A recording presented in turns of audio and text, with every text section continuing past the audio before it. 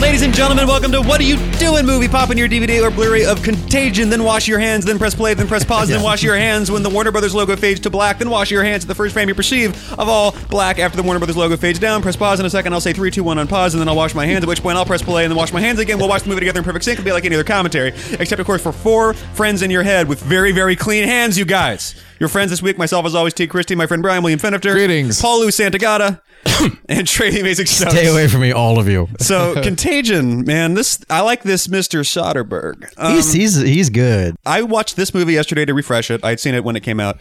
And then after I watched this yesterday, I watched Outbreak, the 90s movie by, I forget who directed it.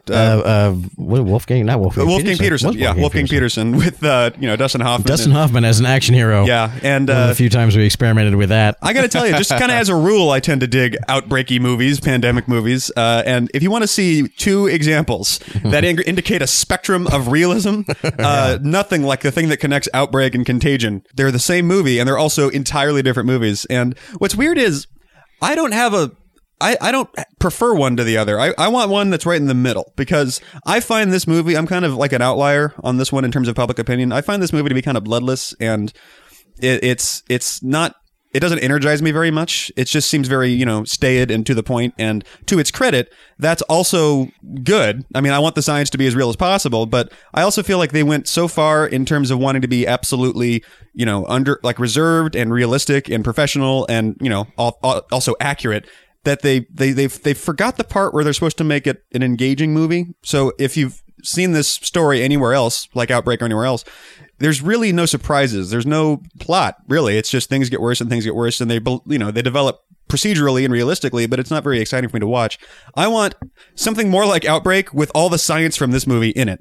And then I would be sated. They should have done this. Why? They should have given this treatment to World War Z. If it just made you a zombie instead of a dead person. Yeah, I was also thinking that this is what the actual Max Brooks version of World War Z would look like. Like the real science, really but I'm not dealing with the zombie about virus. Big set pieces. Like at the end, I don't want to spoil Outbreak for you, but it's been 15 years. At the end of Outbreak, it's basically all the army generals having a helicopter fight because one of them wants to drop a bomb on the city with the thing on it, and the other one won't let him because he has principles, and they found the thingy and dropped the bomb.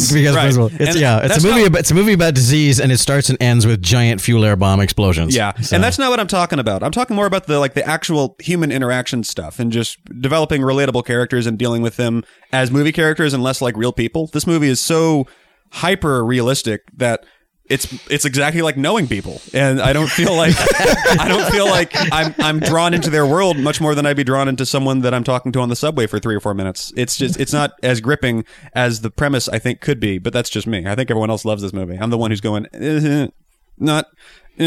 I want to connect to this movie more, but there are no vectors for me to connect to it with. It's just sitting there like ticking like this perfect little movie, and it doesn't ever want to hug me or anything like that. It never wants to say, "Hi, Teague, I know you're watching too."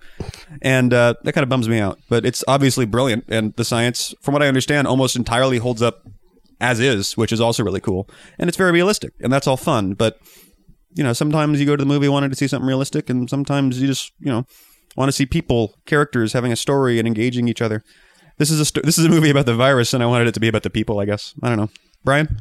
I confess I don't really understand your sentiments. What? Yeah, I love the hell. Like I saw this movie in the theater. By the end of it, was very acutely aware of everybody else in the theater in exactly the way the movie wanted me to be. Although there is a really nicely visualized scene in Outbreak that does that same thing in a theater. Yeah, that was one of the high points. I did also love Outbreak a lot when it came out. I haven't seen it in years, but I loved it at the time and still have good feelings about it. But I love this movie. When I saw it in the theater and rewatching it last night, I think it might be certainly one of my favorite movies of the past 5 or 10 years. Maybe one of my favorite movies of all time. Wow. I really love this movie so much because it does exactly what I think you're saying that you wish it did more. I'm not even sure what you're saying, but what I'm saying is this movie basically plays out like a book in terms of there's like 25 different little character groups. This is what World War Z would have looked like if they had done the book. And the result of that is there's not enough time to spend like getting you to really care in a movie way about these characters, and like there's repartee and shit and people just talking and being adorable and I like them, I'm going to watch them. It's very, very cut and dry is what I'm getting at. Okay. That's why you get a cast like this together. Yeah. That's exactly why it has the cast that it does, to shore up that aspect of it. But to sort of short circuit the like you period and just go, I like Lawrence Fishburne. Yeah, I mean, it's Kate like Winslet, cool. Oh, it's the first frame of Matt Damon. Okay, I'm in love with Matt Damon. I like already. Matt Damon. Yeah, he's good. And it's precisely, they did that precisely to tell this story in this way, so they could tell sort of this overarching larger story that has all these different facets to it, could sort of hold up the situation as a multifaceted jewel. And okay, we're gonna look at this side of the story now, and then we're gonna look over here to this other side. But it is funny that this is, if for anyone that says they should have totally done the World War Z novel, this is what that would have been like. Yeah. With more action and zombies and flesh eating. I'm not sure I agree with that quite. This is definitely closer to the book World War Z than the movie World War Z, but I still feel like World War Z has more Contagion is more like World War Z than World War Z is. Yeah. But I still think World War Z, the book, is much further down the Ken Burns side of the spectrum of things. But but I'm just saying the idea that here's the story of a global pandemic. Yeah. Told from no one's particular viewpoint. Right. Which is what everyone said. That's what they should have done that in World War Z, because that's what the book is. Well, this is the problem if you like react to it like T going. But I didn't know who to follow, and I didn't spend enough time with any one character and everything else. It's I love this movie on paper. I just don't really enjoy watching it that much. I don't know. Anyway, and this has one of the greatest flips or subversions or play, and I'm sure we'll talk about it. So many tropes. So many tropes get shot in the head, and rightly so. Yeah, it's just so many like cliche movie things that are played out in exactly the way they would play out in real life, with still quite a bit of actual drama and tension laid out. And Jude Law is the epitome of that in this movie, and I'm sure we'll talk about him. God bless this movie for the Jude Law character alone. Yeah, exactly. Yeah, all the stories kick off in a bunch of really fascinating directions that are so much more like real life than what you get out of a traditional narrative, which Teague, I think that might be what you're looking for, is to be like, these are the beats that I want. And it's like, no, those beats don't exist. Everybody's just trying to do the best that they can and take care of the things that they care about the most. The point of Contagion is that those story beats don't. Yeah, in real life, that doesn't happen. That's only in movies. So this movie is trying to very, very much not be a movie. It's like, no, in real life, or in the real life version I'd like to point out right now that while I agree with the sentiment of what you're saying, that is a straw man. That is not how I feel about it. Okay. Anyway, Paul, how do you feel about the movie? I like it a lot. I saw it for the first time yesterday, and I haven't seen or read World War Z, and I haven't seen All the President's Men, and I haven't seen you totally Outbreak. should, because it's really good. Yeah. Or The Hot Zone, for that matter. The Hot Zone, if you're interested in this topic. They never made The Hot Zone. That was going to be made for the longest time. Okay, so it's a great book about the real story of the Ebola virus. Oh, cool. Ebola's scary. Anyway, but you saw it yesterday. Saw it yesterday, and really, really liked everything that it was doing. Paul was like bouncing up and down on his heels, like, yee, this movie is amazing. Yeah, it just be like, because then they'll do something, and it'll be really smart, and it'll be really well crafted, and they just keep doing that. Yeah, and it's really, it's cut exceptionally well for for the size and shape of it. Cut really, really well. Cool. Trey? It's I think my joy of this movie was watching it going, wow, that was another trope they didn't do just there. That was another trope they didn't do. Oh my God, look how they didn't insult my intelligence just now. That was so awesome, the way they didn't do something really stupid like an Outbreak. Oh, it's just fantastic. So it's it's definitely my favorite science fiction movie of 2011, which I would classify this as science fiction, because it's absolutely a science fiction movie, and it's like the hardest science fiction movie that's ever been made, I think, if we're going to classify it as that. There aren't that many that are harder sci-fi than that.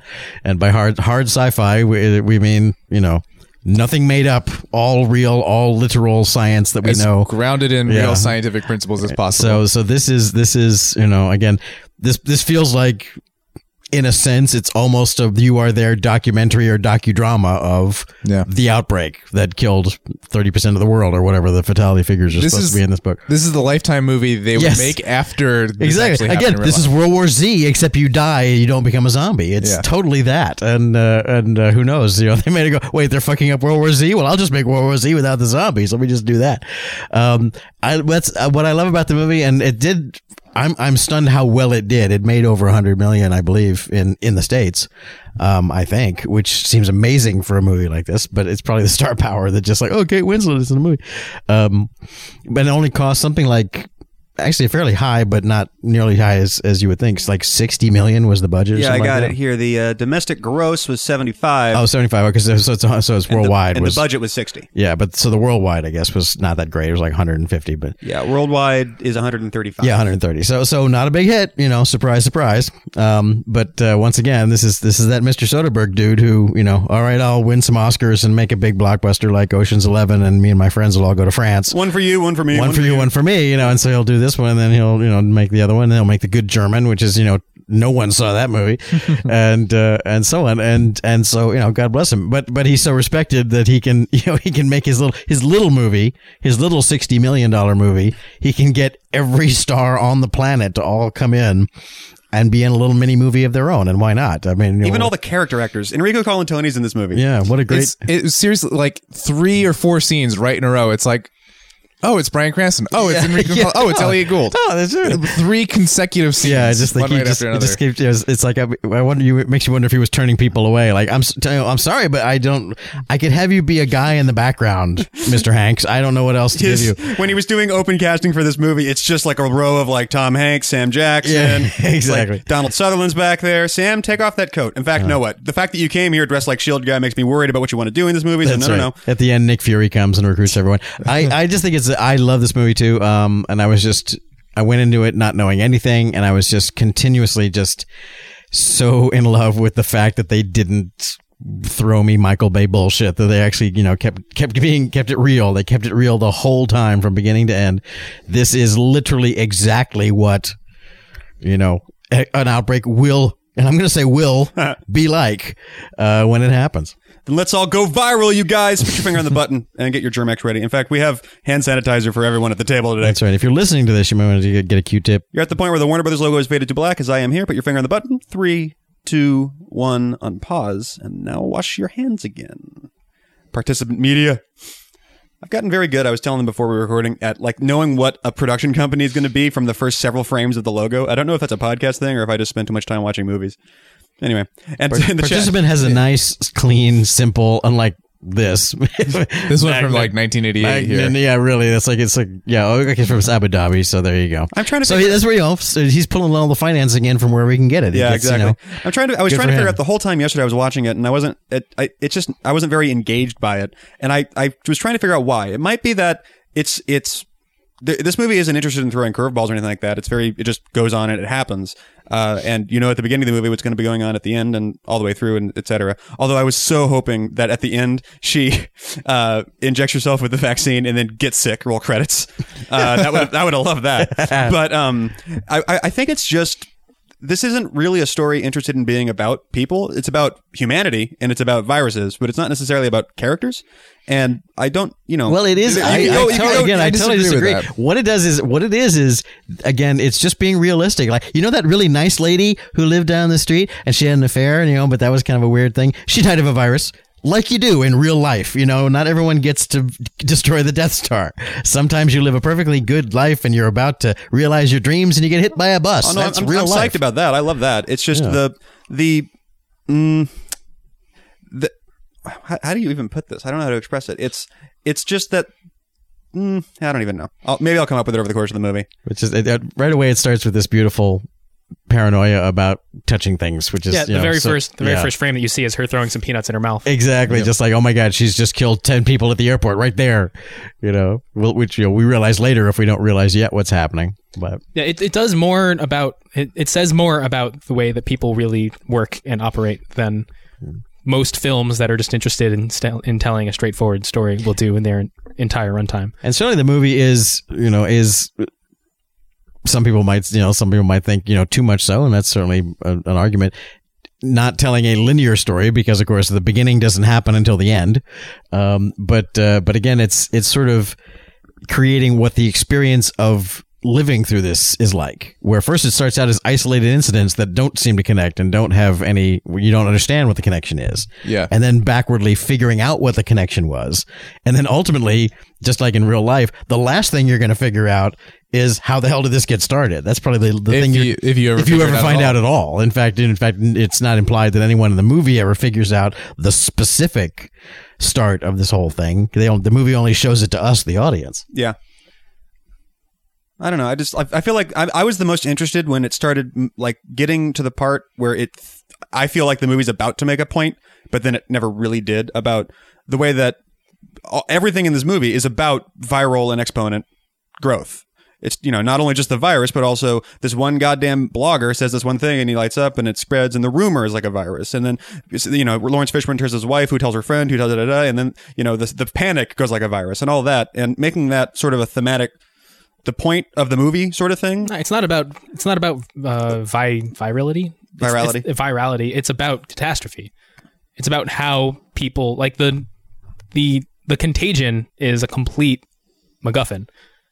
What the movie is about is how people deal with shit. About all the many wrong and right ways that people would deal with a situation like this. It's like what people do when something goes wrong. Like it's a fascinating MacGuffin, and it's done exceptionally well, and it's done with perfect science, but it's about the people. It's not about the virus. Yeah, it's about how you react to a situation like this, and a realistic way to react, and the way people will most likely actually react when this situation does occur, as it will eventually will. And again, if you read The Hot Zone, I mean, The Hot Zone is, if you want to just be like scared out of your mind, this is a fictional story. The Hot Zone is this, but for real. And with the Ebola virus, which is even a more horrifying virus than this one is. This one in this movie just kills you, which is like, as a virus goes, that's pretty polite and nice. Ebola literally makes you just explode into a pile of blood. Yeah. You literally just dissolve. Your organs Your literally insides fall out. You become a skin sack full of goo that eventually just collapses and explodes. It turns you into a cockroach. Exactly. And it's a real virus, and there really was an outbreak of it that we don't know how it stopped. That's the only that's the horrible lesson of The Hot Zone, is that no one stopped it. It just stopped. Otherwise, we wouldn't be having this conversation. He went back to rally the troops and bring back more. Exactly. It sent a message back to its home planet, and we're still waiting. The best they can figure out is that it mutated again. Back out of human virality. Yeah, that was the first scene where it's like, oh, John Hawkes. I guess this movie's going to be about John Hawkes too. Yeah, not so much. He'll be in 2 more scenes. Yeah, not so much. It's more about Jude Law than he's one of the few characters that stays through the whole thing. But again, it's like, this is a thing that's always hovering in the background, could start happening tomorrow, could be happening now, and we just don't know it yet.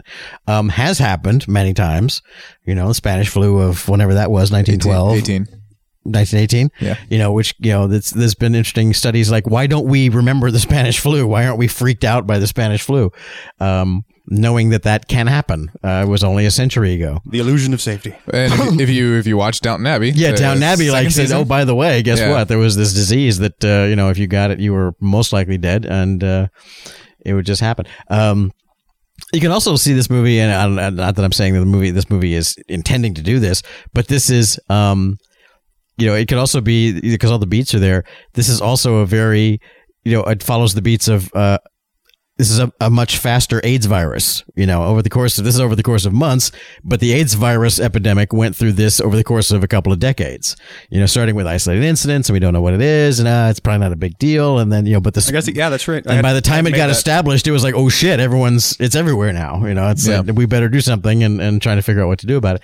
So it's, again, viruses have different burn rates, as they say sometimes, but, the problem with AIDS is it has a very slow development rate. It's not like you catch it and you get you develop the symptoms the next day. It can take years or decades. So it operates differently. That's actually something they talk about in the way crappier Outbreak, which is one of the things they say early on about the virus in that movie is, we kind of lucked out because this thing kills you in like a day and a half. Yeah, it's like, exactly. If we just hold them there for a second, it might just go away. That's, and in the viral terms, that's a good thing. Yeah, because literally, it's like you can quarantine someone for 48 hours and they're either dead or they're clear. That's that's good. Yeah, it burns itself out. Yeah, there's no more fuel. Oh, gone.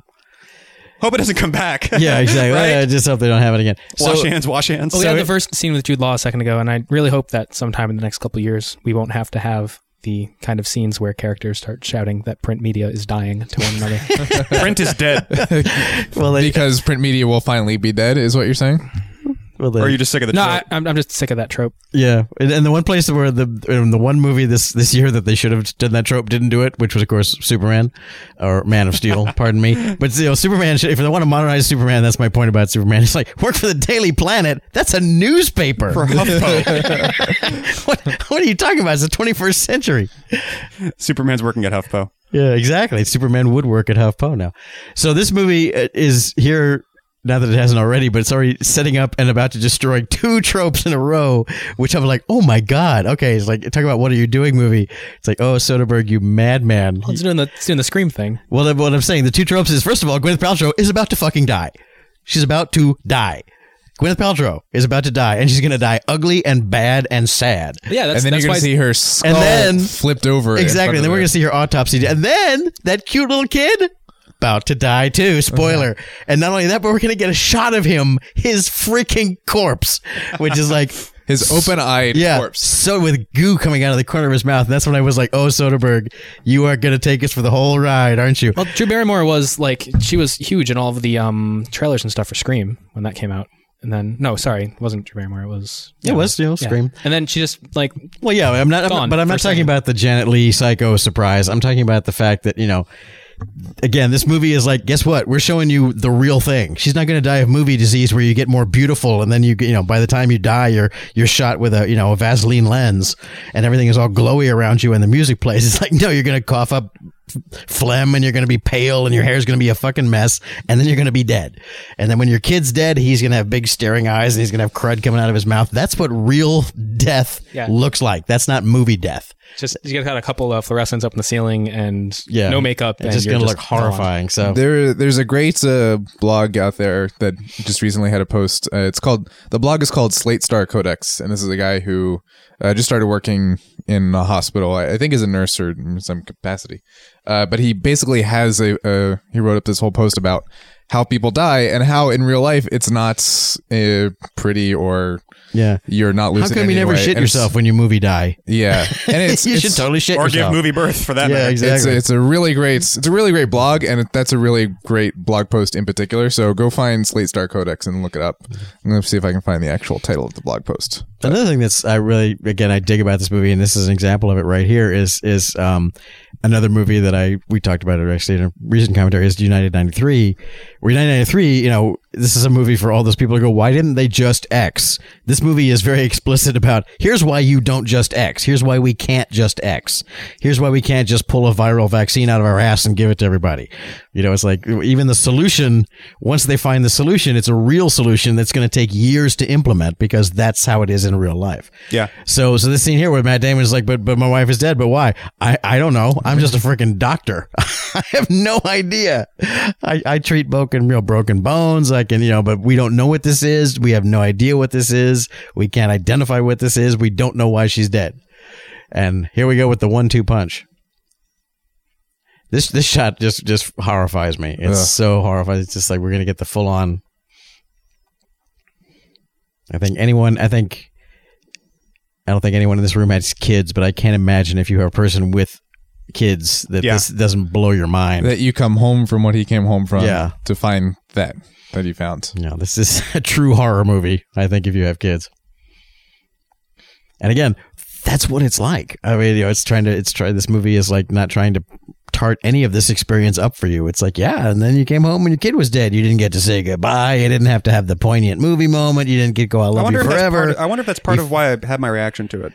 Because this movie is very, very, very concerned with giving you exactly what it's like. And my reaction to this movie is basically, Yeah, is it a question of sentimentality? Like, there really is no sentimentality in this film whatsoever. Have you seen Amour? Amour? Haneke's Amour? No.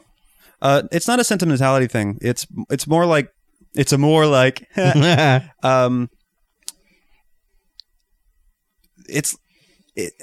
reads like a report. Like, this is what happened, and then this, and then this, and then this. I'm like, yeah, cool. Does everything everybody does make too much sense for you? No. I like the science I love. How it happens and the total lack of hysteria in the movie, at least, I love. But the movie, I don't actually care for that much. I would love for there to be I guess if there were fewer characters and we just had more time with them, so I could deal, Matt Damon, I can imagine being powerfully in shock for months and then being afraid that your last daughter's boyfriend is going to get her pregnant or sick and all that shit. I get that.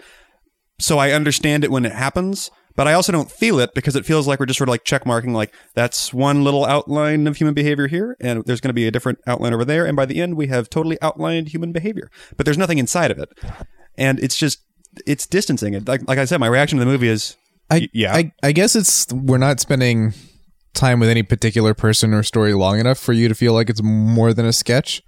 If what I'm hearing, yeah, that's about right. I mean, it feels. So there's just too many. The story is just too fractional there. Let's just cut Gwyneth Paltrow's head over. Yesterday, this is and the soundtrack. Obviously, we're not hearing it now. Yesterday, I was watching this, and I guess it's just a matter of living with a bunch of people who are medical professionals or medically literate. But I watched that. I was like, damn, that was a perfect cut. Look at that. That's beautiful. Like total, like non-mess scalping. I love it. Great job. Good job. Okay. I mean, she's dead, so the blood flow is going to be, retarded a little bit, but still, that's just like a clean ass fucking thing. It's like Alien Autopsy done with Gwyneth Paltrow. Oh, it's beautiful. I want to high five the autopsy guys. What I'm saying, I'm like, good one, dude. Again, this movie is showing you like so many different glimpses of what the real world of X is. It's like, again, like, you want to know what an autopsy is? Well, when they're going for your brain, they peel your scalp forward and they put your scalp over your face and cut your skull open. It's not a pretty story. I'm super interested in all the science and in epidemiology and in all the different aspects of the way you solve these things and how the media works and all that shit. I'm super into it, but also this movie, and I guess to its credit, but it didn't work for me. But this movie doesn't really want to make a point. It doesn't really want to do anything. It just wants to sit there and tick, tick, tick, tick, tick its way through. This is what happens. No, it's making tons and tons and tons of points. It's making a lot of points. Every single thing that every character does is making an interesting point about the way that people deal with things. Any story will make a point, even if it's not This is science Hunger Games for me. It could be about a lot of things, and it's not really about any of them. It's just an interesting thing to watch. Either. No, it's about how you react in this situation, and it's just the fidelity of the representation of this situation to most movie situations created is just more. So it's just here's how people would actually here's all movies, all stories are about like, here's how a human being behaves and whether or not that behavior is right or wrong, or whether they should behave that way or not. And this is like, here's a human situation, here's how these humans are reacting to the situation, and here's how this was the right way and how this was the wrong way. Yeah, but there's a certain threshold of context you need. A reaction only works when you know how they were before and what the reaction means in relation to how they were before, and that's when it resonates. Otherwise, it's just, and then his wife and son died, and that was pretty sad. He took it well. He didn't panic or anything, but it was sad. Well, again, you need to preface that or suffix that with for you, because I assume everyone is doing that in their head. This is a movie that Blake Snyder would go, yeah, well, no wonder it only made $150 million. Yeah, because this is not a by the numbers, I go to the movie theater, I buy my popcorn, I want to see the story where the bad guy triumphs and he gets the girl. This is not that movie. It's not going to be that movie. It didn't set out to be that movie, and it's not trying to be that movie. But this is a movie. This is another kind of movie. It's a kind of movie we used to get a lot of in the 60s and 70s, before the formula took over. This is it's a movie about things that happened, and it's well made, and it's well shot, and it's well acted, and it's interesting, and that's all a movie actually needs to be. It doesn't have to end with a duel between pirates over a flaming volcano. I mean, it's just sliding into I want this to be a retarded plot movie where it's super by the numbers. That's not what I'm talking about. I'm talking about there's some level of engagement I feel. You did say you wanted it to be more like Outbreak. What I meant was I wanted... Yeah. Okay, let me explain what I mean by that then, because I'm not talking about the helicopter fight. I'm talking about the way that characters are presented to you on screen. And Outbreak also has 1,000 characters in it, but you see them in moments that aren't important to the movie too.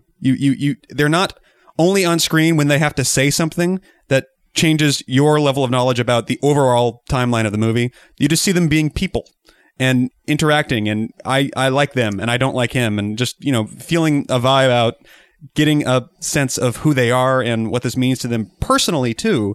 not in terms of the rap sheet of, well, my wife and my son died. Dog died. Oops. Sorry, kid. It's not just that happened. It's, oh my God. And dealing with it, feeling something about this character and feeling for them more than just, I'm having to project my own empathy into this movie to understand that empathy should be happening in it, because it's not actually in the movie itself. You want Joss Whedon's version of Contagion? So you don't actually relate to humans just because they're other humans. You need to know their backstory. You need them to make witty jokes. If this was a movie, if there was this level of empathy sprayed onto the movie with way fewer characters, so I could pay more attention to them and feel them and kind of pick up on the nuances, that'd be great.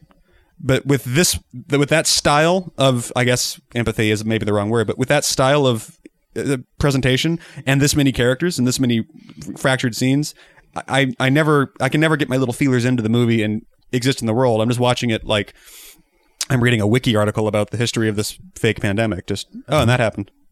Okay. Well, I love those wiki articles myself. I'm really big on. No, I do too. History. I do too.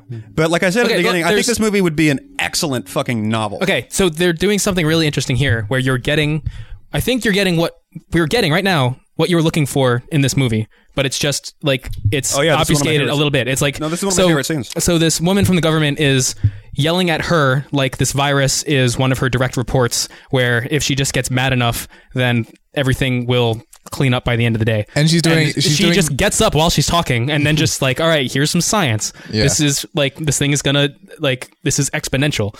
Like, we're in trouble. And it's not actually exponential, but we'll come back to that. R2 geometric. It's geometric, yeah. It's geometric retardation? Yeah. Okay, sorry. Still bad. Still very, very bad. Still not good. But yeah, so she's just like, no, listen, this is science. We're doing the best that we can. Stop yelling at me like I'm your assistant. Yeah.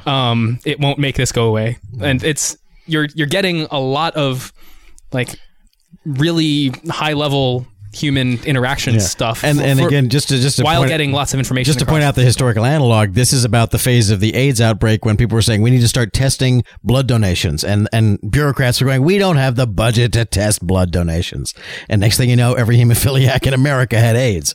So this is the bureaucracy pushing back moment that happens in almost any crisis.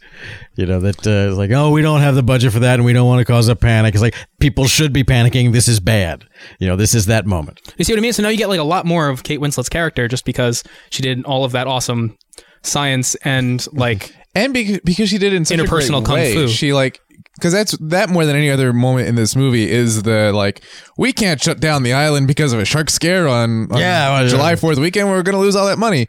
That more than anything is that Jaws moment, and she doesn't blow up. She doesn't respond, with frustration and kind. She explains it like very patiently. This is a Carcharias. It's a great white. You don't understand what's going on here. And Dimitri Martin, for some reason. Dimitri Martin he was born to wear a clean suit. For as many people are inexplicably in this movie, it was Dimitri Martin the most. I was like, no, I'm just staring at Dimitri Martin right now. I'm completely out of the movie. By the way, I spent the entire time watching this yesterday just unable to comprehend the fact that woman is not related to Meryl Streep. She isn't. Yeah, she's not. She looks, sounds, acts, everything exactly like young Meryl Streep. She's been in a lot of things I could have sworn she was like lately, her daughter or something. And what's crazy is Meryl Streep has a daughter who acts. She's on the Newsroom. Doesn't look anything like her, but she could totally be Meryl Streep's daughter too. Who in the Newsroom is Meryl Streep's daughter? Yeah. It's in season 2. It's the reporter on the bus, the girl reporter that. Oh, he's of course. Wow. That makes perfect sense. I remember thinking, gosh, she looks kind of like Meryl Streep. All right, that makes sense. Then fine. And I felt like with that yesterday about this movie, and it wasn't true, man. So it literally goes Dimitri Martin, Elliot Gould, Enrico Colantoni, Bryan Cranston. Just setting them up, boom, knocking boom, them down. Boom. How is Tobolowsky not in this movie? Yeah, really. He's probably cut out. He's probably in the special edition. So we're talking about Brian and I know especially are in love with the fact of what they do with the Jude Law character, which is like, God bless this movie forever for what it does with the Jude Law character. This movie is in the permanent Golden Hall of Fame of movies just for Jude Law's character. The number of movies that do this, off the top of my head, I can't think of any. I think there have probably been a couple, but I can't name them right now off the top of my head. The informed conspiracy guy is always right. Exactly. The crazy guy on the corner with the cardboard sign. It's And we've talked about this before. Just definitely basic with movie conspiracy. trope grammar. He's always right. Yeah. He's always He's right. the one who knew what was going on from the beginning. Which dramatically at the first time it would have been interesting because of course the crazy guy on the corner with the cardboard sign is crazy, so of course he's not right. So wouldn't it be ironic if he was right? Okay, fine, sure, dramatically interesting.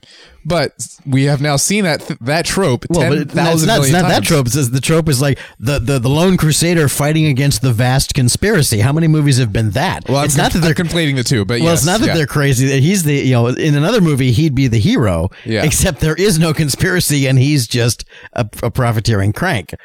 So it's like, it's he's the flip side of Outbreak. He's the Dustin Hoffman of Outbreak. Who's like, but you don't understand. It's like, no, but the bureaucracy says X. This movie is all on the side of the bureaucracy. The bureaucracy has got it. We're doing the best we can, and you're not helping. You're just a random crank. And so few movies dare to do that.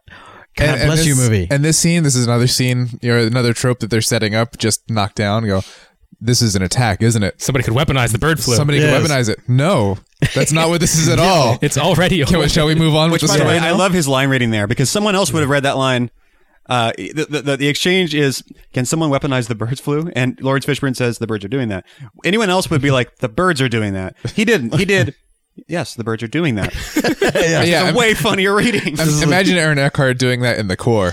You take off the glasses. Yeah. The birds are already doing it. I'm pretty sure the birds are doing it. Remember in already. The Core when he wanted to explain what was happening, so he got someone to bring him like an apple, and they lit it on fire. And the point of his demonstration, was fire burns things. Yeah. It's like, this is what's going to happen to the Earth. It's like we would have understood if he said it'll catch fire. Fire is hot. Let me just explain using a simple analogy. I'm going to take this peach and set it on fire, and now it's a peach flambe, which is delicious, by the way. But I'm kind of getting off my point. If you ever had a peach flambe, it's really good. Just the presentation is like, it's going to be like his weird it's going to be on the TED.com illustration of what's going to happen to the Earth. He's like, and it's going to do this. This apple's on fire. Like, that's what the scene is. It's like, oh, it's like that. It's like it's on fire. Show don't tell. Okay, Could have just said I gotcha. fire. But oh man, The Core was funny. I see. So that's what will happen. So Okay. fire bad. So fire bad is what you're saying. Okay. But see, we don't have the budget to make everything fireproof, so Given like this, seeing this the second time, it's sort of like this scene is good and it adds urgency and everything, but suddenly it's just like, oh, here's this extra character. We just met him, and in 3 minutes he will be dead.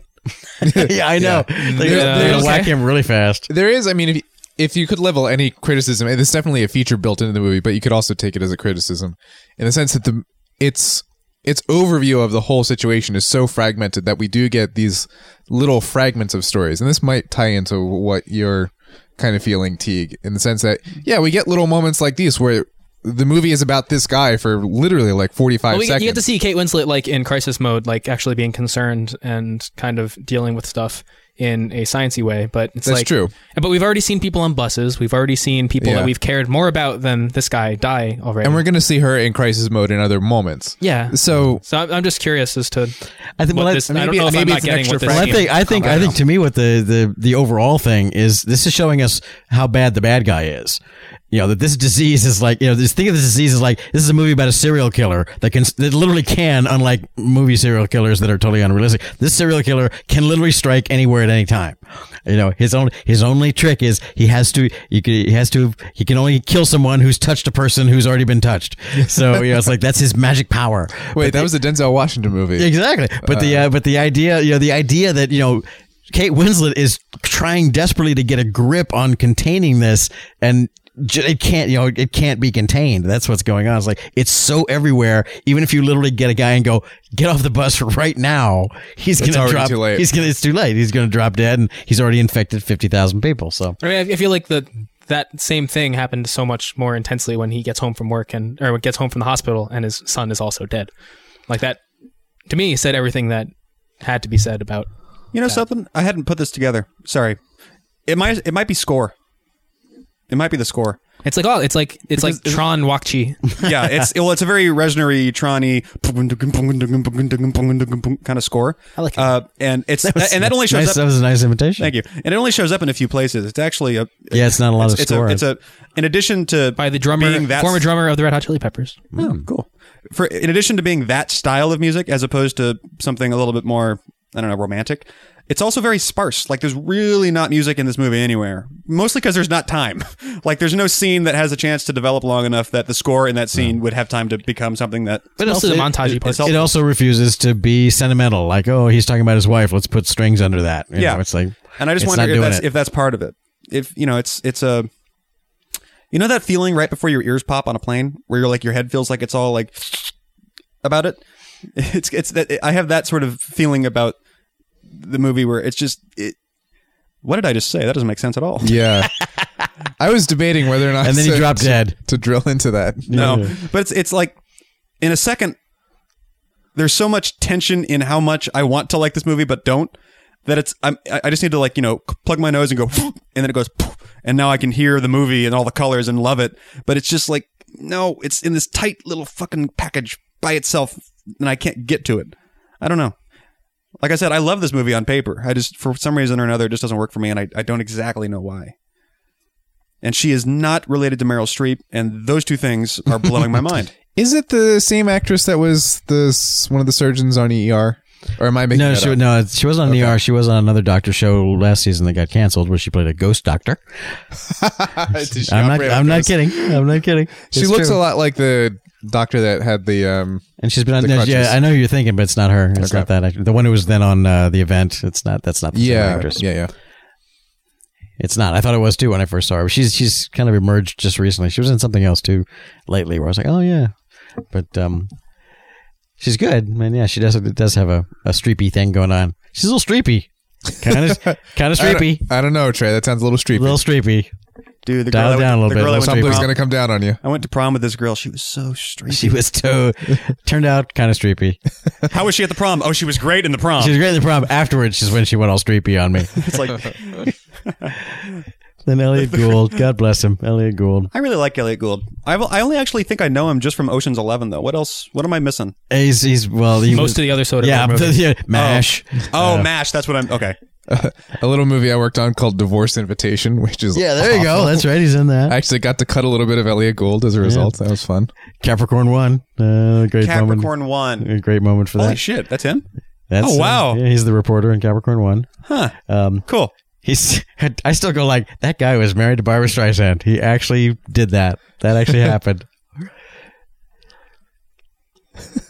See, I didn't know that.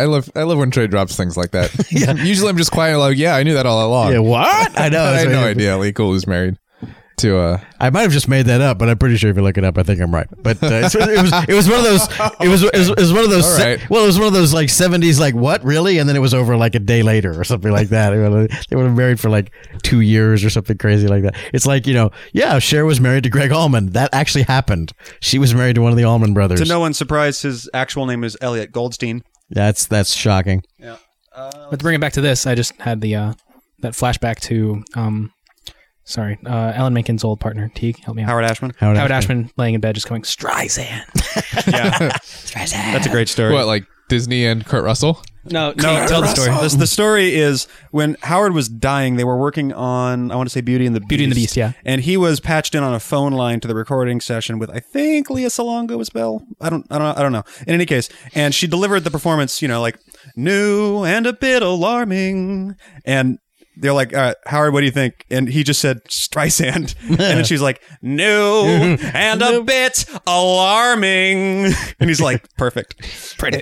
And then he died. And then he dropped dead. Wow. Jesus. He was married to Barbra See, Streisand. he got to have the poetic death like you get in a movie sometimes. Yeah. Now, actually, Elliot Gould was married to Barbra Streisand. I will say, just for my own personal sake, the storyline for me that I would go, I would totally just drop that out is the where the Chris Nolan cast comes in and does a cameo scene. We're starting to see now, which is with Marion Cotillard and the Hong Kong banker The guy that'll make him squeal. Exactly. This whole the China subplot. I know the talkers.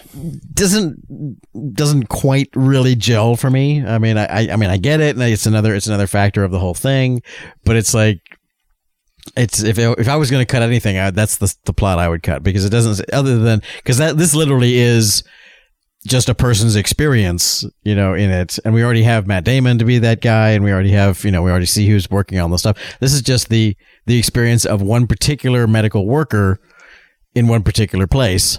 And again, that's, so it's like here, for whatever reason, I'm making the same argument Teague is, but only for this segment, for whatever reason. But maybe I hate Chinese people. I don't know what it is. I don't know. Well, without it, it's not you don't get the sense of it as a global pandemic, and suddenly it's just an American pandemic? Is it true? An American pandemic plus a little bit of Geneva? That's a great title. American Pandemic. My God, we have to copyright that. Yeah, so I guess the Chinese subplot helps make it a little bit more than just like that map that continually turns redder and redder. Even 2 or 3 years ago, we were sucking up to China in our movies. Well, what would be able to do if they wanted to, if there was more of Chinese subplot? I like I said, I don't know. I think the fact that I guess that no one dies, they just sort of hole up until there's no. That one doesn't seem to lead anywhere in terms of, I see why we followed that story. Matt Damon's like, we see like how a guy deals with the destruction of his family. This woman was kidnapped from her life, taken to a Chinese village where they just waited out the epidemic until. But it's not even just like kidnapping. It's like a coworker that she like trusts and has been working with is suddenly however she gets to the village. It's like it's not. I think this whole subplot is about him, not her. Yeah, it is. It makes sense though, because it is just everybody doing what they can to help protect the people that they care most about. This is the story of what would make a good man do this horrible ransomy thing. What I think might be the issue is the fact that it doesn't really have an ending. That's what I'm saying. It doesn't. It's a vignette of this is what happened in this city in China and this guy, but it's not about trying to solve the outbreak. It's not part of the story of how this gets resolved. It's just a particular subplot. But I mean more specifically in the sense that the last shot of her in the movie is her learning, all the vaccines that they got were fake, and they're now probably all dying. And it's her running down the airport, and that's it. Yeah, and like you can infer easily enough that I guess they all died, and she showed up, and they were all dead, and that's the end. But it still is a very awkward way to end that vignette. I would like to have that scene of her showing up to the village. Just a shot. Just she gets there and everyone's dead. It's like, oh damn it. I think that would be necessary, and I think all you would need is the one shot of so this is how that little vignette turned out. Because even though you can infer that her running down the airport in that moment of revelation is not a good way to leave that story. Yeah, it's not a button. It's not a button.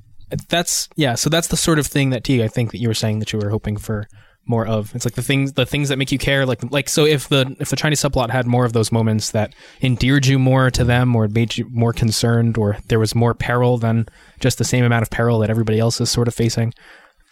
What maybe, but no, not exactly. Are there?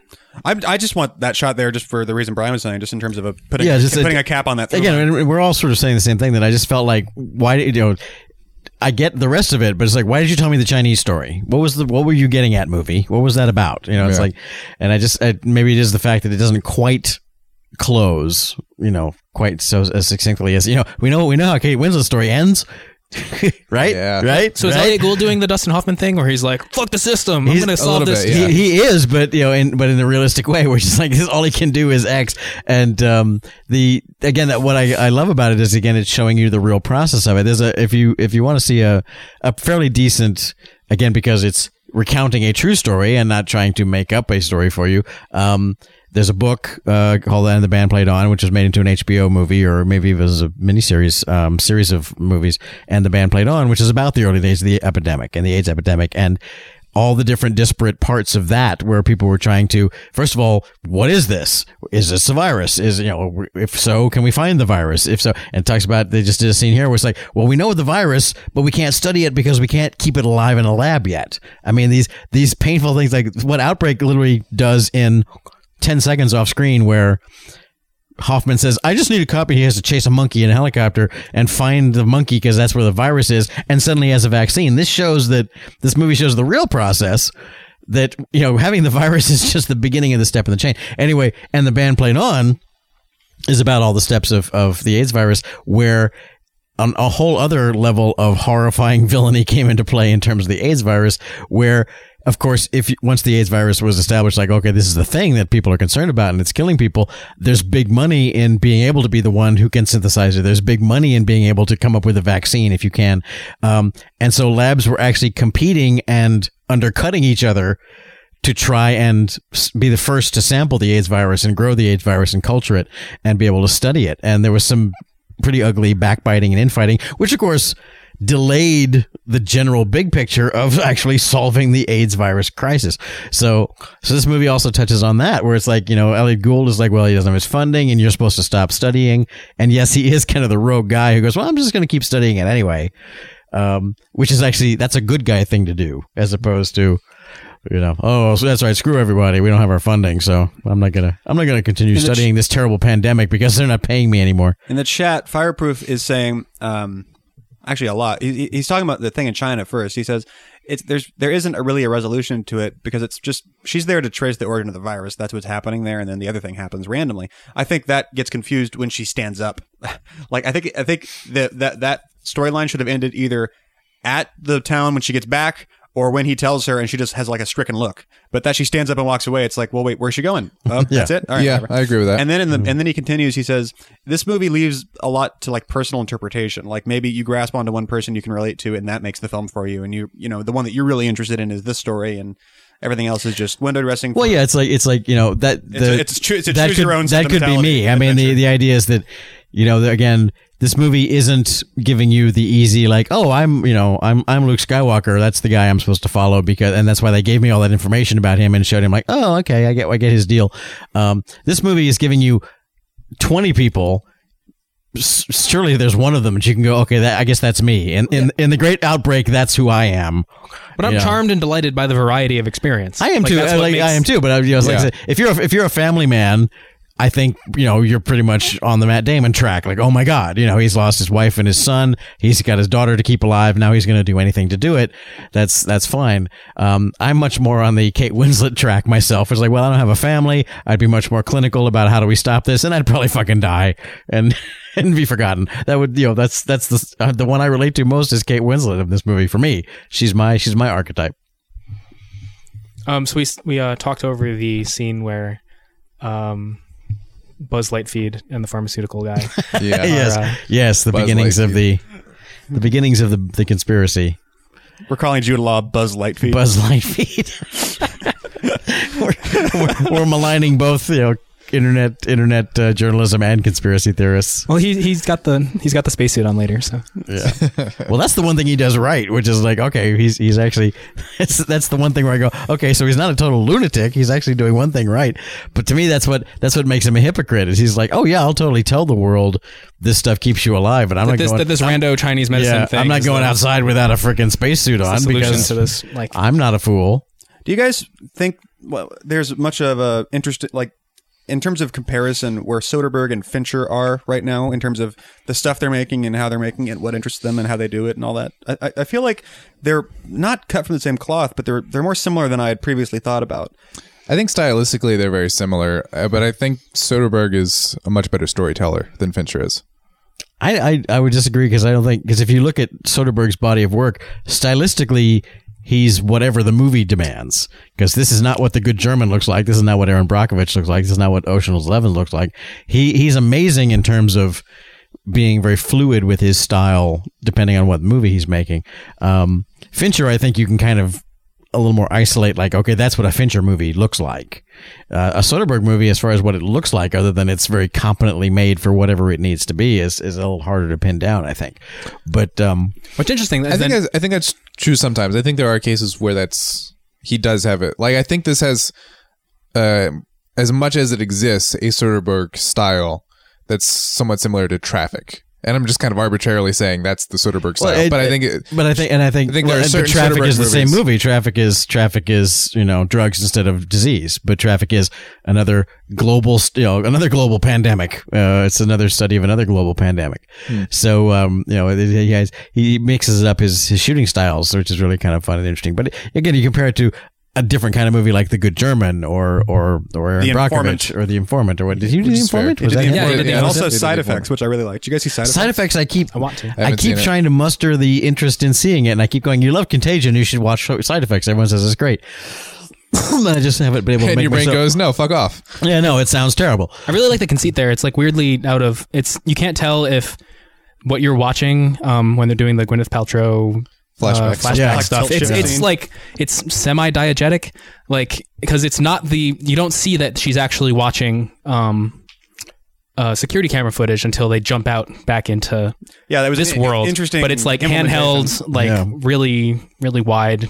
It's like You are there. you're there, so it's like you were watching it. I was like, is this like some sort of like Google Glass thing that they're doing that they just Yeah, like really. got at the scene? I love or there's so many moments. This is so heartbreaking. Like, Yeah. oh no. Kate Winslet has a bunch, obviously, but Marion Cotillard just had a moment there. It's like there's so many moments in this movie where scientists just have to sit there and accept that somebody said something really stupid. And they just have these great deadpan reactions.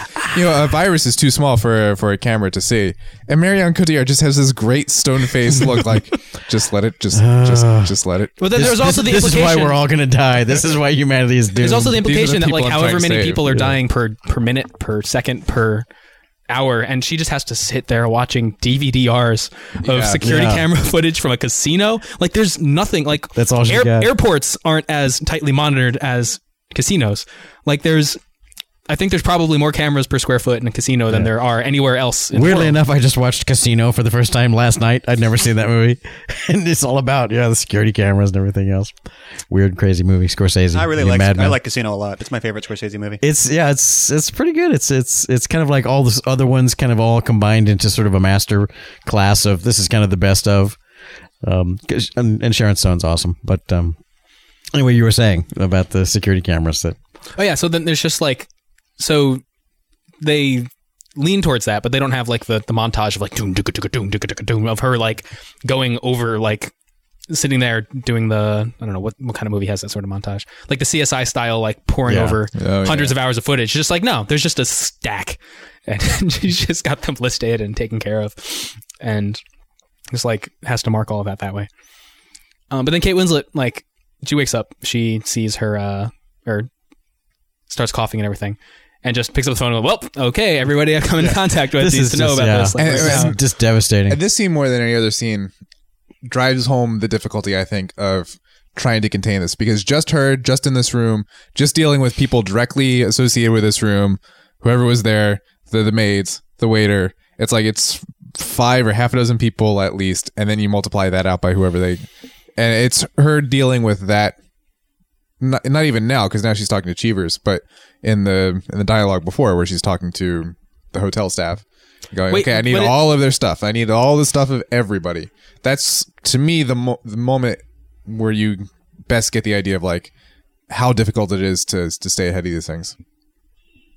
Okay, so now thinking back on that scene where she was trying to get to the guy getting off the bus, like it makes more sense now because you have her freaking out, her reciting everything that she can to try to like either get this guy contained or get him out of the system. But then, so then it's just her face again, just standing at a hotel window, just kind of drives home the rest of that. It's like, yep, that's it, your turn. Yeah. And the real, just the on a character level, I mean, if you as far as relatability, just if you can't like feel sympathy for her character at that point, it's like, damn, that's what more does a movie need to do? But they go there. Well, she's partaking in Teague's law there at that point, which is if you're watching a character die, you're automatically going to sympathize with them. Yeah, pretty much. Although that doesn't always work with stormtroopers, but the sense Always said characters. Exactly. It's someone with a face. Yeah. Teague's corollary. Okay. Subsection. They have to have a face. And if you fall off the back of the Titanic and hit the propeller, it's exponential. Yeah. That's because the entire audience went, oh, sucks to be son him. of a bitch. Oh, I've He didn't deserve that. I've been hurt before too. I totally relate to That's that. it. That's moment. Teague's law. Or what was Yeah. it? Teague's constant. Someone in the forum called it Teague's constant. I like that. And then Teague's corollary has to have a face. these scenes where Matt Damon's character is talking about, or just speaking with anybody about, like, yeah, okay, I'm sorry, my condolences, and also, yeah, your wife was kind of cheating on you, but Yeah. Also, there was that. Yeah, I mean, if you're looking for a ultimate theme or point to this movie, it's that sexual infidelity will kill a quarter of the world's we'll population. destroy the planet. Original sin, baby. That's what Yeah. this movie's all about. so the first conversation you hear, and when she's on the phone at the beginning, it's like, oh, that's sweet. Like, they seem like they care about each other, and that's just like they're just having a fun little, like, If only she was talking to her husband at the time. yeah,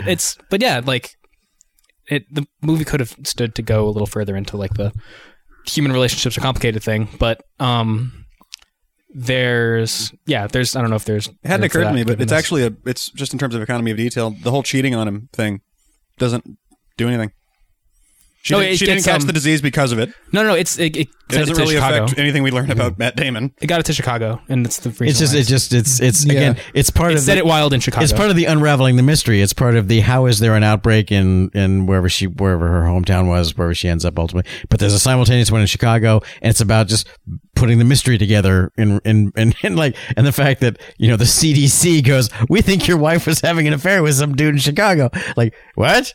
It's like, well, because we're looking at the disease vectors, and that seems to be what's happening. So pardon me for having to ask these questions.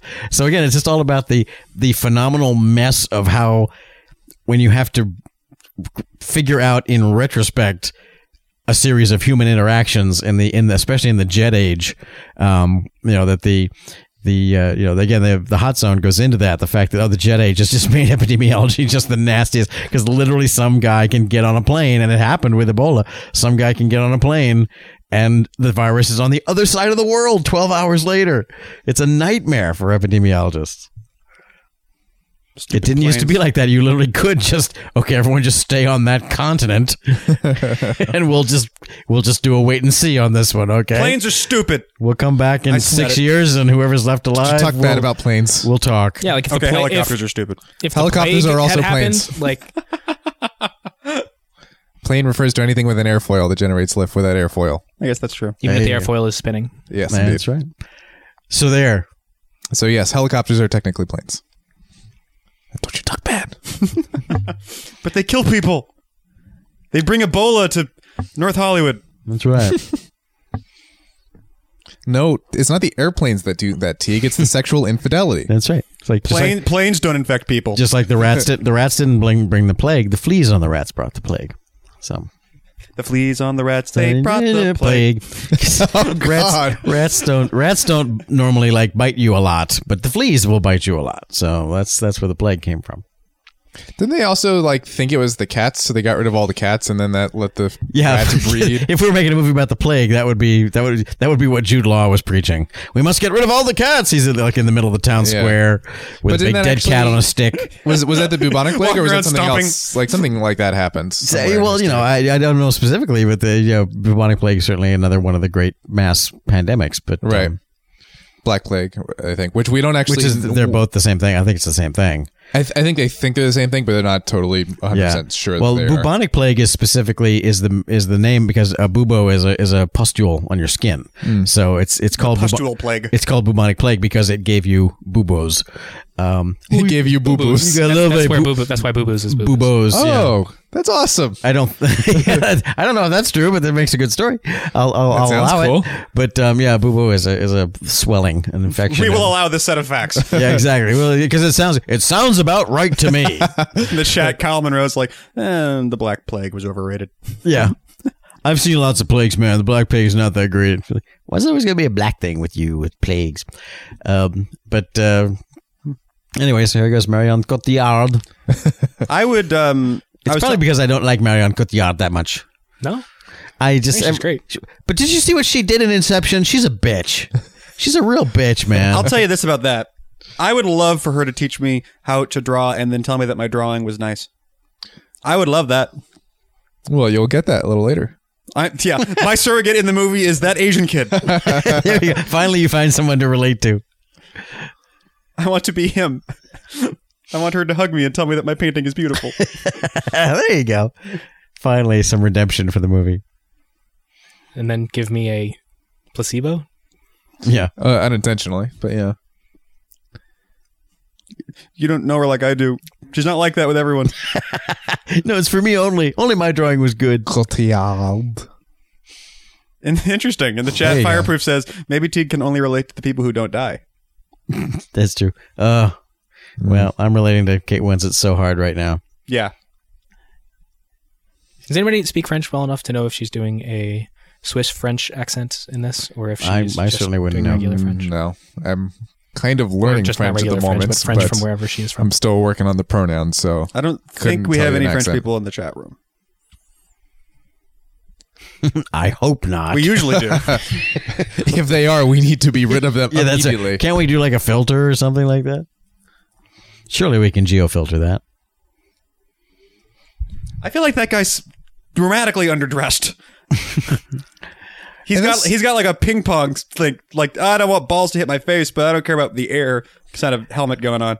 It's not air. It's It is direct. It has to be direct contact. Have they established it's aerosol? It's not aerosol at this not point. aerosol. It's that other word. Yeah, Fromite? Fromites. They have established that. So it has to be direct contact. So that's the good news. It's not aerosol. Phew. Hey, Bryan Cranston. Frank Cranston being like, I'm going to tell you some stuff that I shouldn't tell you. Yeah. So then you're going to tell your wife some stuff that she shouldn't tell her. Now there is And a then- government conspiracy, but it's like most government conspiracies. It's a little tiny bullshit government conspiracy. It's not a moon landing conspiracy. It's a guy being a douchebag. Exactly. It's I'm gonna take special care of my We need to wife. borrow the plane. Deal with it. Or, yeah, so it's like some guy needs to borrow a plane, so he's like, I'm going to give my wife some privileged information because that's what he cares most about. That's right. And then it's like, okay, so you're doing more than anybody in government to try to make sure that this all goes down properly and that as many lives as possible are saved. And then you're still going to end up getting like subpoenaed and like Thrown under the bus. thrown under the bus. Yeah. Just because that's how human relationships work. And I like that touch a lot. And here, I love this. It didn't really like strike home for me until watching it. Didn't really strike home for me until watching it last night. He's faking. Jude Law is faking this. Yeah, Yeah. he's faking his sickness yeah. to sell the to peddle his little fake Forsythia cure. Well, it's not even that he's peddling it. It's that he had to give that information to the pharmaceutical companies so they Right. would buy it all up, and they paid him handsomely for Right. for the information. What did they say it was? It was like $4 million or something. Something like that. $2 Yeah, million. like $3 million. Yeah. What a piece of shit. Now, in most Hollywood movies, he'd be right, and that's the cure, and the evil government is yada yada yada. And it's, oh, God bless you, movie, for showing that the douchebag on the internet is just a douchebag on the internet. Just for that alone, this movie deserves all the credit. I really like Lawrence Fishburne. He's great. He's not in nearly as much as And there's more and should more be. of him every Have you seen year. Boys in the Hood? I have not actually. I think it's on Netflix. He's outstanding. Have you seen Apocalypse Now? I have seen that. Yes, Oh, now it's more like Apocalypse Then. he was great in The been a Matrix. while. They should have done more. Yeah, of I this. don't know why he didn't become a big star after The Matrix. He should marry somebody from Firefly and be a big star. because that's how that works. Yeah. If you marry someone from Firefly, you become a big star. Kyle Monroe's like, Apocalypse what now? Yeah, what? I've heard of that. No, I just think he's awesome. I've never not liked him in a thing. I have to say, Man of Steel, I thought he was phoning it in on that one. I forgot he was in Who? that movie. Oh, Fishburne was. Yeah. Wow. Yeah, I forgot one. Yeah, exactly. Man of Steel. Didn't exactly take the screen by storm in that one. It was a first degree Fishburne. Yeah. Ooh. This is a third degree Fishburne. Boom. What if I told you He punched a guy. I did this for Someone the on money? the In real red life? carpet somewhere kept calling him Larry, and Lawrence Fishburne was like, "If you call me Larry one more time, I'm going to hit you." And he's like, whatever, Larry." And then he punched him. It's like, look, I don't exactly condone violence, but he did set the terms. he did say, John- "Here's what's going to happen." John Hawkes is back.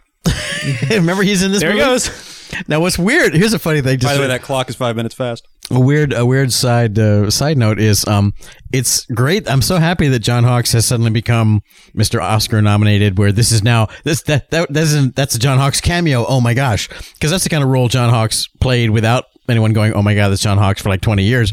I like John Hawkes a lot. I worked with John Hawkes on Freaked. He was Cowboy in Freaked. He did the whole movie. You never see his face till one shot in the very end when he becomes a human again. But he's a cow. He's a human cow in Freaked. And he talks like this, so you would never know it's John Hawkes. So when I saw him in like Winter's Bone, I guess was when he really broke out, and I was like, oh, that's Cowboy from Freaked. I was like, oh, that's great. Deadwood too. It's great that he's working.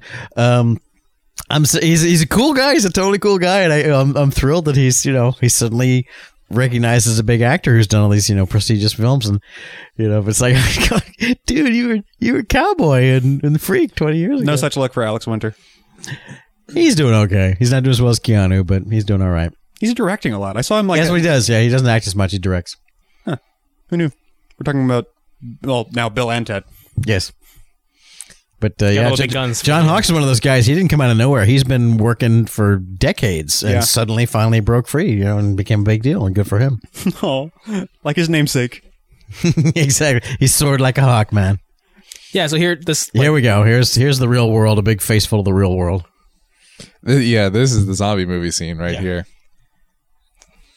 It really, really feels like a zombie movie here, and when Matt Damon is trying to get the last of whatever's in the pharmacy, and people are like starting to rip apart a truck and shit.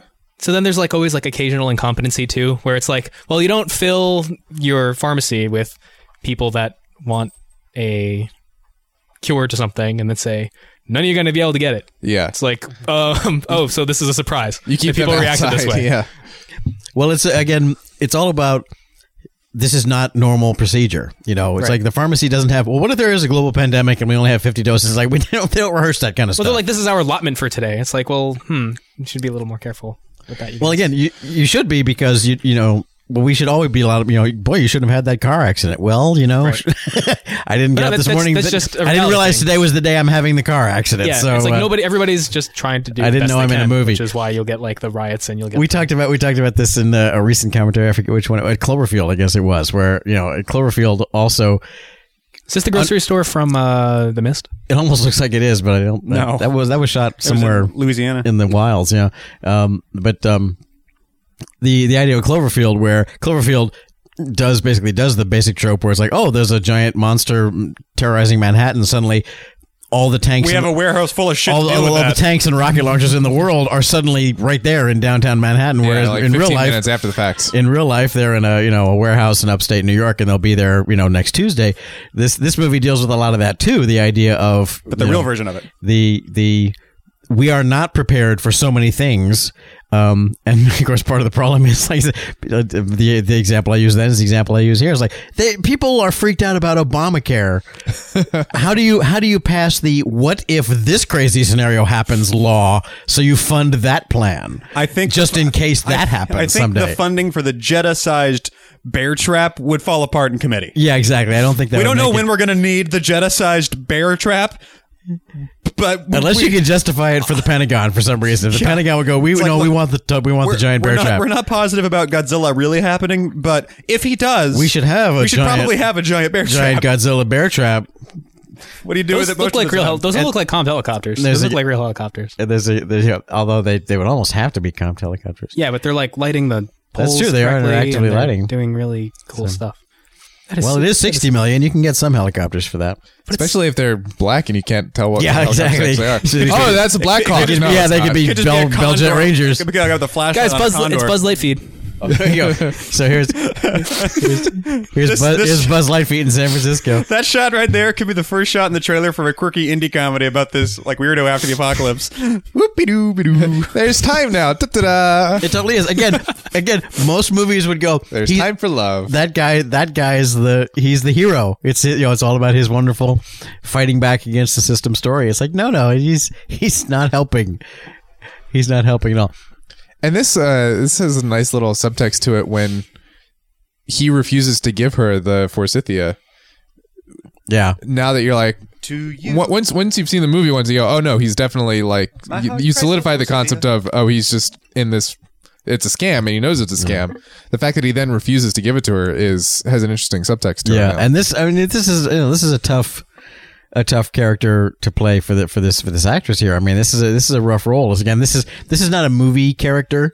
This is like a real life character that happens to be in a movie. It's like, she was the staunch, proud journalist, blah, blah, blah, earlier on and all that kind of stuff. It's like, and now she's just a person who's afraid she's going to die. Yeah. And is, has totally abandoned all of her principles and is just scared. And is doing anything not to die. And most movies won't, show that kind of behavior. Everyone has to have, some, or they're a bad person. A character who does that, she didn't stand up for her principles. She's a bad person then in movie language.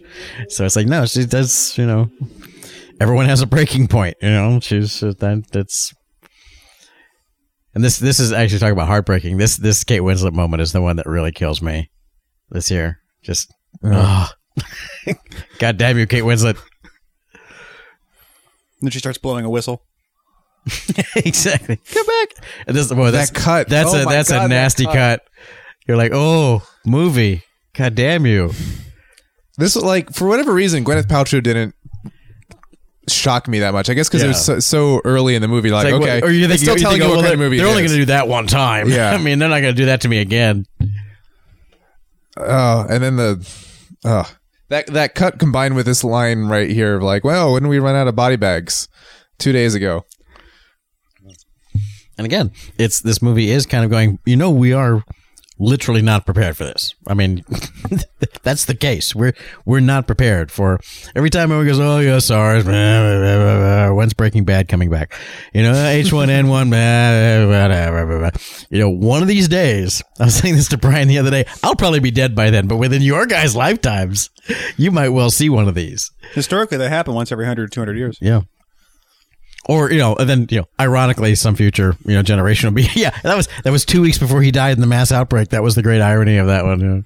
Then Trey dropped dead in the, cause, the older people went first. Yeah. That's how it's going to happen, everybody. That's not a joke. That's how it's going to happen. That's how it's going to happen. It's going to happen. Other like dark side of humanity confessions. Yeah. I love Disneyland. Like I love Disneyland. Every time I go to Disneyland, I'm like, they're going to drop the bomb on this place today. I'm going to be here for it when they drop the bomb on this place. Because every time I go there, I'm like, there would be no greater blow to the American psyche than taking out about 1.5 million people at the happiest place on earth in one bomb. I don't think Disneyland holds 1 million capacity people. Capacity is far below that. But there would be 1 million people? Really? Yeah, but more like 50, no, 60, it's 50 absolutely. or 60,000, I guess. But still, like, just every time I go there, I'm like, is today the day? Yeah, I really kind of do like rehearse like how to react in that situation every time I'm okay, what if today's the day? Well, I'm gonna jump on the submarine ride because I think the water, if I can get inside the submarine and then be mostly underwater, that Trey, might be that's the best. ridiculous. They don't even have the submarine ride anymore, and when they did, you didn't actually go underwater. You're a dead man, Trey. Well, you were partly submerged, and then you're inside a large facility. It was the 20,000 Leagues. That's what yeah, they got rid of that a long time ago. No, it's like Finding Nemo now. They just rebranded it. Oh, you're talking about Disneyland or Disney World? Because I'm talking about Disney World. I'm talking about Disneyland. Okay, that's probably. Oh, that was a beautiful moment. So we're apart there. Still never been on it. So this is smells like a gym. Oh, I do. 29,000 Leagues when I was. Does it smell like a locker room like all the time? Or yeah, pretty much all the time. I just saw a video. Someone put a video on YouTube of the old version, right? Just one of those like out the window, just taping the whole thing, and I was like, well, it was really nostalgic. Like, wow, look at that. Now this scene here, real quick though, in the chat room, thank you, Sparkletone. The internet says Disneyland holds 75 to 100,000 people. There you go. So 10% of 1 million people, but still. Your point is still valid. Like, oh, Disneyland, oh, you bastards. Al-Qaeda, you fuckers. This, what's great about the movie is, again, it's set this all up where since we know what Jude Law's real story is, and we know what Lawrence Fishburne's real story is, we're seeing what gets played out on the news all the time where there's the young, scrappy upstart going, you're the government and you're lying automatically. And we know that Lawrence Fishburne is actually telling the truth. He is actually saying everything that he can say. He can't say everything he knows. He has to be like, ultimately, he's going to be that government guy who goes, well, I can't say everything. And we honestly don't know the answer to that yet. And the guy who's just making shit up as he goes along is going to sound more credible than the government guy. But the movie's showing us this scene that we've seen 1,000 times in real life, but showing showing us like sometimes the government guy is the one who's right. In fact, that happens a lot. I wonder why he's Australian. Seems like kind of a random choice. Shadier. Oh, They're all crooks. wow, Dude. jeez. That was a joke. Some Sorry. of my best friends are Australians, guys. Oh, okay? Sorry, Dave. I'm not racist, but Australians, am I right? They come from criminals. Come on, everyone knows this. It's a fact. Oh wait, so if it's Yeah, so if here- its growth is geometric, but the total number is sort of No, exponential, he's getting it wrong here. Okay. And it's listed on IMDb as a goof, but you could just say that he's just being he's just bad at math because he's a fucking crazy Or he's person. being sensational. Yeah, so it's He's making it. He's making it up as he goes making it along. up, and yeah. no one's fact checking it. So yeah. yeah. But no, I understand. Yeah, it's totally geometric. I see the model in my head. Exponential is 2, 4, 16. 8, 16, 32, yeah. 64, 128. But that would mean that Geometric one is 2, person 4, would have 6, 8, to. 16, 32, 64, Yeah. 128, etc. So the R naught is the amount of geometric. the R naught is spread. geometric. Yeah. Yeah. Yeah. Because if it was exponential, that means that the first person would infect one person, the next person would infect 2 people, the next person would infect 4. 4. Then And 16. the next person would infect. Yeah. Yeah. So it would be. Okay. Exponents are a function of multiplication. Geometric is a function of add. Right. yeah. So exponential is when something is literally reproducing. Like Yeah. that's when you're going. Like, if you had 2 gerbils, then you got 4 gerbils, then you got 8 gerbils. Then you that's, got a party. Exactly. Then you get when you got 8 gerbils. Well, then you get a discount. First of all. So Buy And one Richard Gere gerbil, gets get the happy. next 2 million Yeah. free.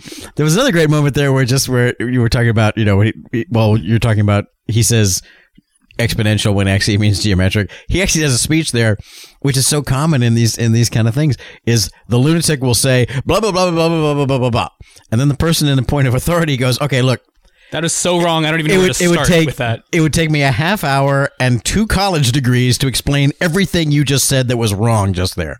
And that's the problem. That's the problem with the soundbite world that we live in, is that the guy who just goes, ha has to be refuted by, okay, I don't even have the time to explain how wrong all that was. The time investment in just saying something is way, way smaller than saying something accurate. Yeah. Yeah. Political debates are basically built around that idea. Can we take a break? There's like 4 books. Everybody listening to this should go read, and then we'll start up again. Exactly. Well, that's exactly right. First of all, for this movie, I still recommend The Hot Zone. Or The Hot Zone. That'll horrify you because it's So we all want to move to, where was that? That was like oh yeah, I'm from the Did it future. show us where the Like good place is? Well, To let's see. Greenland. I'm from the future, moved to China. Yeah. it was weird that subtitles covering it, If you're but Cape Town if you're was deep in the Amazon, you're cool so far. Cape Town was No one saw that coming. I love that one shot of the Navy Lieutenant Aronson or whatever she is, just this random shot of one person in this room full of people scared shitless. Yeah. I love how the production design is just like there's trash Set everywhere. aquarium. Woo! It's trash everywhere, but it's all in bags. Yeah. It's all nicely People taken out. are putting it It's just out. in the It's just that street. no one's collecting it. That's the problem. So, oops. So there's that. To infinity. I hate Buzz Lightyear. To Arnott and beyond. Are not and beyond. Dude, in this movie, I'm just so glad there's not an R not pun. Are not. R2. These things are happening. Are not, right? Ah. Woo! Oh, seriously, it's very sad. And that's why I'll never be Steven Soderbergh, because I wouldn't be able to resist these. Yeah, that's someone to make the are not pun. I would make this exact movie and also make the Arnott pun. MREs are Meals kind ready of to gross. eat. Well, they're I kind of gross. love MREs. I think they're Really? delicious. Yeah. Oh, dude, it's like Just because it makes you feel like you're playing Army. no, it's I've like never Well, no, when I was in ROTC and I had to actually eat them, I legitimately enjoyed them. I've never had No, it's I've never had just- an actual MRE. oh, they're foul. A bunch of them. We had like a It depends it there's different flavors and different kinds. Yeah, there's all some kinds. of them are gross. At work, some of them are Brandon, our delicious. friend Brandon. Brandon, he bought a box of them. on Yeah, I just eBay. got like a weird hair up his ass and ordered a box full of MREs and like he was like selling them. He was like retailing them out. Like, all right, I'll give you this one for $3, and everyone was just like eating these. So we had like a picnic where everybody just had like a different flavor MRE. What was this? I wasn't there for that. I You can't have an MRE party without telling I'm Brian. playing songs on my guitar. Next time you have an MRE picnic, tell me. Did you save? I didn't have one. Did they still come with a little Tabasco bottle? Yeah, there was a little Tabasco bottle. There was like a energy bar. There And was do they have the little like chemical hot reaction pack. to heat it up? Yeah. Those are cool. Oh, it's so gross. It's like Tang and like Diet Tang. Are you talking about flavor or just about the necessary chemistry What? of the MRE? When you say it's gross, are you talking about it tastes gross or that it exists and how it works is Well, gross? technically, Oh, no, there's no it's- difference between taste and chemistry. It's the Everything is chemicals. no. You're just like eating like Chef Boyardee out of a bag. Yeah. Like I know, it's awesome. It's like I mean, all the technology is the same technology. It's not like magical military technology. It's if you went to the Ralph's and you went to the aisle where they have those little casseroles that are somehow don't need to be refrigerated. Wow, whatever that is, that's what it is. It's meant to be just it's canned food in a tin pouch with like hardtack and other assorted. Good hardtack reference. hardtack. Yeah, really. Well done. Get some corn dodgers and some hardtack. Well, My initials are tack. they are designed chemically to keep you from needing to defecate. They are chemically designed to do so. I- They're fiber. they're low in like fiber. astronaut food. They're chemically designed to be very low in fiber. Yeah. Yeah. Well, yeah, fiber makes you defecate, right? Yeah. And the lack of fiber. Definitely. No, it's, fiber is what helps push stuff through your system. Right. Both soluble and insoluble. There's two different kinds. Right. Talking about hard science. There you go, ladies and gentlemen. That's a dose of it right there. Well, soft science. Soft science. Yeah. Well, depending on how much fiber. How much science fiber are you getting? Good job, team. Or not. And scene. And shut down. Yeah. This has been What Are You Doing, movie?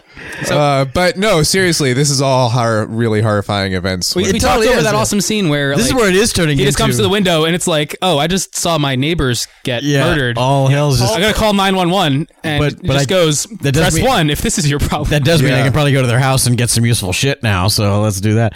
So yeah, this is where it is starting to turn into a little getting into the Walking Dead kind of territory. Like, okay, this is when we're really on the far side of a really seriously bad epidemic. Yeah. The most interesting thing for me about this is that it feels very realistic. I don't doubt the realism of this, but also remember the numbers. At the end of the movie, they're like 28 million people around the world died. 1 in 12. That's what he said was going to happen, but that's not what did. And 28 that They never say- did, they which means that say- this is still well within the parameters of 28 million people haven't died yet. So we're not talking about most people that you'll ever meet are infected. You're talking about maybe 1 out of 300 people in the United States are infected, but this is what's happening. Versus the Spanish flu, which was, as he says in the movie, 1% of the world's population. And yeah, they say. What does that scale to Not now? What was the population 100 years ago? population in 1918. Yeah. Well, 1%. More people are now alive would be today than have 1% ever of died 6.5 billion. That's a myth. That's not true? That's not true anymore. That's a myth. It's close though. That might have been a thing that somebody wrote in a book like 1,000 years ago. And we only use 10% of our brains. Hate that thing. But the issue is not the fact that, oh my gosh, now there's all the garbage collectors are dead. It's the fact that No one can go out. It's the fact that the society is just frozen in place, and that's why all the structures and everything is starting to collapse, because no one's driving trucks. It's not that there's not food somewhere; it's that no one's driving trucks to bring it to your supermarket anymore. And then if your whole state is quarantined, you can't get an oil tanker into the state to fill up the gas stations. The Wikipedia says that it infected 500 million people, killed between 50 to 100 million, 3 to 5% of the world's population at the time. That's for the 1918 flu pandemic. Killed how many people? 50 to 100 million, including, and it specifically says, including remote islands and the Arctic. So 3 billion people. If you scaled it today. Yeah. Well, yeah. No. If 100 million people was 3% of the population, you're talking about 3 billion people at the time alive. So yeah. Oh, I see what you're saying. Okay. I thought you were saying how it would be killed now. Like, no, 3 billion would be 50% of the world today. Less. We passed 7 already. That's scary. We passed 7? When did we pass 7? Like a year ago. Fucking hell. A little less than a year ago. No disease. Happy monkey. I was in Outbreak. Different monkey. I like this monkey more though. The one in Outbreak was annoying. He was and that's a famous monkey. That monkey worked a lot. We can't do that, Dave. Yeah, the little those. Yeah, this is a rhesus Gonna monkey. shut down the monkey. The one in Outbreak is a different one. Yeah, it's true. It looks like It's a smaller one. it looks kind of like a cat, to be honest. Yeah. Well, he used rhesus monkeys are the monkeys that they use for this kind of stuff. Yeah. But in Outbreak, it wasn't a lab monkey. where we get RH it was just factor. a random monkey that they were shipping. Like it was a Columbus blood monkey. It was for like the underground pet trade. Was DiCaprio there going, blood monkey? Blood monkey. And a slightly but not totally convincing accent. Yes. So this has happened a couple of times in medical history where a doctor was like, well, we don't have time for the human trials. And, and this is probably the closest to a movie moment. An Outbreak, I think, has a similar moment. If I'm not, he does. But, they were who was it? This feature. actress was talking to people who work in this field, whoever she is, and she said she talked to two Face of them mask wearers. and asked, in this situation, would you test it on yourself? And she said they both said yes, and I said, you probably shouldn't say that on the EPK because they do have a job. yeah, right. It's like, I talked to two of the leading experts in world politics, and they both said that they've raped and murdered a bunch of people. Well, if you're not following the specific channels, you're breaking the Hippocratic Oath. Yeah, if they you're said, doing anything but testing. they said on they would yourself. absolutely break all protocol. Yeah, exactly. Given the opportunity. They thought all the policies were stupid, and they said something unkind about their boss's mother. Yeah. Well, it's like that weird area where it's like Like, don't suicide. say that. It's like the kind of thing where like suicide isn't illegal, but Attempted attempted suicide. suicide is illegal. Yeah. So just if you get it right, you're clear. You're in the clear. Yeah, so it's like if she had tested on if you tested on humans out of bounds, then you're breaking your oath and what your responsibilities to other people. yeah, But if you're doing it to yourself, There's no fine. stronger movie trope than that. Like, you broke all the rules, McBain, but you saved the planet. So all those criminal charges you would have been liable for had that scheme of yours not worked. Lawrence Fishburne he helps save the world, and he is also liable for his criminal charges. In the real world, that is how it works. It's like, yeah, that was great the way you saved all those people, but you did commit that crime. That's just kind of how we do things here. Nicole, never mind. I was going to say Nicole Brown never got a touchdown, but whatever. Ooh. Over my head. So this was nice. This is the movie. I think with this little storyline here is probably where the movie goes the most movie because it's all like, oh, the noble doctor tested on herself. Oh, because her dad is sick and she's all the more involved. And he's literally sick the same because beat he's happens in kept Outbreak. treating the people. That's right, because he too is a doctor, and Yeah, that beat for beat actually does happen in Outbreak. yeah, But it's Rene Russo. that's right. There's more Google Glass vision. Like And isn't Kevin Spacey in a role where you didn't even know it was Kevin Spacey Yeah, yet? he's a blonde guy with hair. Yeah, and you go like, that guy grew up to be Kevin Cuba Spacey. Gooding's in that movie. Donald Sutherland. Yeah. Dale Dye. Yeah, but Dale Dye's always in them. Fucking, there's a million people in that movie. Baby Patrick Dempsey. Wow, Remember that's Outbreak? right. That's right. At the very beginning, the guy, like the weird shifty dude who gets the monkey in the first place, and he's sick on the plane. That's Patrick Dempsey, you guys. I was That's looking right. at him like, oh my god, you got way less shady. It's Dr. Fabulous, or whatever his name is on that show where they just hint. Oh, and Morgan Freeman. oh, so he did Yeah, touch okay, her. Morgan Freeman, yeah. I had forgotten that he does. California, actually stay touch her. away from here. And she says that he didn't touch her later. Yeah. Where's the Walking Dead poster? Yeah, totally. I think Ryan did that effect, by the way. I think he worked on that shot. Oh, of the painting out of the road? The picture from Walking Dead that was on all the billboards. The horse on the road. Season 1 billboard. I think he did. I might be wrong. Factual problem right there is like, well, when there's a mass exodus, they open both sides in one direction. Do they? Yeah. How do they? I actually got to do that once How in does Florida. how does the infrastructure work for that? Do they just They just shut down the road and shut down all the exits on it. Go around and then they'll wait let you in and wait a until all the people have cleared off from the other direction before they? You only do it if there's a place where everyone's trying to get away from, Yeah. Oh, I guess that's true. you know. So is that actually like an official mandate thing, or is that just what fucking happens? It's one of the things that we actually do have contingency plans for. It's a little bit of both. If we have to evacuate a major city, In Indianapolis, they have roads like in the city, like not even highway roads, where the function of the lane changes based on traffic patterns, which means that this lane God. might be going this way in the Oh, morning, man. but in the afternoon it goes the other way. that's pretty scary. That's Yeah, yeah. That's a bad like idea. escalators. Do escalators go? I guess they must go both ways. I've never seen one go. This was going up before.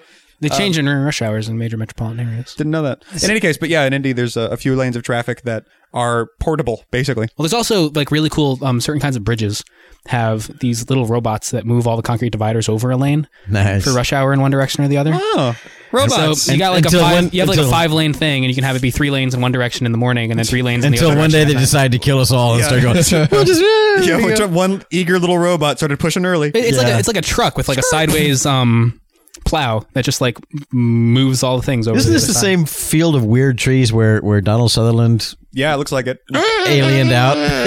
This is San Francisco, right? It's like one of It the is 4 or San Francisco, 5 locations in San What the Francisco. hell are those trees? It's like one of the only parts of look San like Joshua Francisco that's trees, not at a but- 45-degree No, angle. they have them Scandinavia in like part of like in city parks all over the place. Have what, those trees? Yeah. those weird freaky trees. Those weird like troll knob trees. You can just like saw it off and you have like a What the perfect. hell is like, going clubbing weapon. on? It's the trees. Trey, See, I think you're right. It's totally the same park. is it, I'm sure it is because it's San Francisco and it's the city hall or whatever this is. But It needs to rain a lot for them to live, I think. well, that makes sense. But It's a good thing they're in San Francisco. And here, like we go straight for the anti-vaccination. yeah, right to the anti-vaccination. I love man. this the Oh. part where he goes, "Is he with you?" Just He's like, "Wait a minute, there aren't any more garbage people. We've proven this. Yeah, wait a minute. I haven't aren't seen garbage people people. working in a park in Yeah, 3 months." That's right. That's of all things to be the tip. I was like, wait, there aren't any public service workers anymore. There's one guy picking up trash in all of San Francisco. Actually, it's not. what? It's not the same park. I just watched the scene, and one side of the park, and we've now seen all 360 of it. One side of the park in Body Snatchers has a big skyscraper right next to it with glass Oh, windows. no kidding. Okay. But it looks fucking So identical. whatever those trees are. It's the trees, man. If this was a Shyamalan film, it would have been the trees all along. Oh God, they really were the trees. When are we gonna do the happening, guys? Turns out it was the I trees. want to do the happening. Why is no one coming to my house? I'd have to watch The Happening. In the happening, it literally What's is happening? the trees. And the wind. Hey, spoiler. Yeah. Here's Brian's rule. Whatever the stupidest thing could be, that's the spoiler for the movie. Most of the time. Just walking into any Shyamalan movie, that's how Brian feels. Okay. Okay, let me guess. Fish. It's fish. Is it fish? Is it fish this time? It's the fucking fish. So isn't it's- it? It was the fish the whole time. Is the Fish again.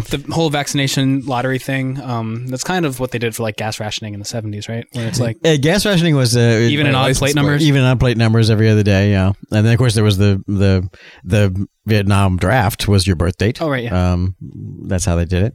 That's freaky. It's one of the few things that you can. I mean, it's one of the few ways that you can do Randomize it. where you can go, look, this is totally random, and it's evenly distributed across the population, pretty much, because pretty much X number of people were born on every day of the year. If you think about it for more than half a second, if the day before your birthday comes up, you were not so close. That's right. It's completely arbitrary. That's right. But it's like it's as long as you believe it's random, it's like okay, this is as fair as we can make Could this. you imagine the fucking outcry if randomly it was just a week in order? Yeah, really. 1, 2, 3, 4. Hey, September 1st. Okay, the next day. But that's- September 2nd. But it's the Vietnam draft September for the 3rd. same reason, is because it's like, okay, this is not, by race, by location, by age. It's like, it's literally, randomly your birth date is what it was. So How long did the Vietnam drafts go on for? Like, how long was that calling until we, of the until we birthday? lost. Yeah. But how long did the birthday lottery thing happen? Well, by the time I was Most of a year. I was a little too young. I was a little too young to be part of that. But the big deal was then they had no draft at all. They had an all volunteer army. And then when I was just of military age, they came back with the you had to register. There was no draft, but you had to register in case they decided to have a draft. right. Did Which is you have what to we've put- all had to do. Did you have to put the leap year Exactly. one in 4 times to make it? Probably, yeah. So, it's like, what are the odds? April You'd have to put February 29th in. February No, February wait. 30th. Brian, what did you say? Huh? Did we have to do that? I don't remember. We doing had to that. register for the draft, yeah. Yeah. There isn't a draft, but if there were, we are all Yeah. theoretically They've- registered. you're in If you were not registered for the draft, you were breaking the law. You're on Yeah. the grid, man. When does that registration happen? when you're you're 18. when you turn 18. I don't remember this happening. Maybe it did. Well, you had to fill out a thing. yeah. I thought it was when you registered to, like, when you first registered for a political thing.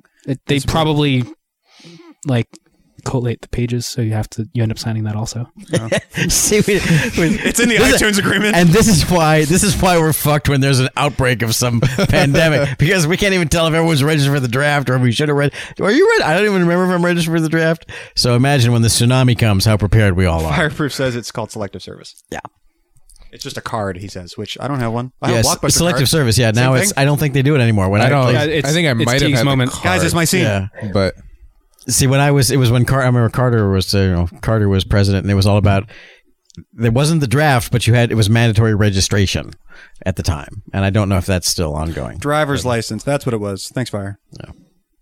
Yes, you do have to have a driver's license. That's still the law. Kyle's like, I have a Borders card. Well, no, you don't I'm like, have that to doesn't have get you anything. That doesn't. Yeah, You don't have to have a driver's license. Then you're exempt from military service. That's the big deal with State IDs and all that. Registering to voting vote, laws. yeah. Trying to purge all these old minorities that don't have driver's licenses. But voter fraud. Yeah, literally one guy has tried to do voter fraud. Literally one guy. Yeah.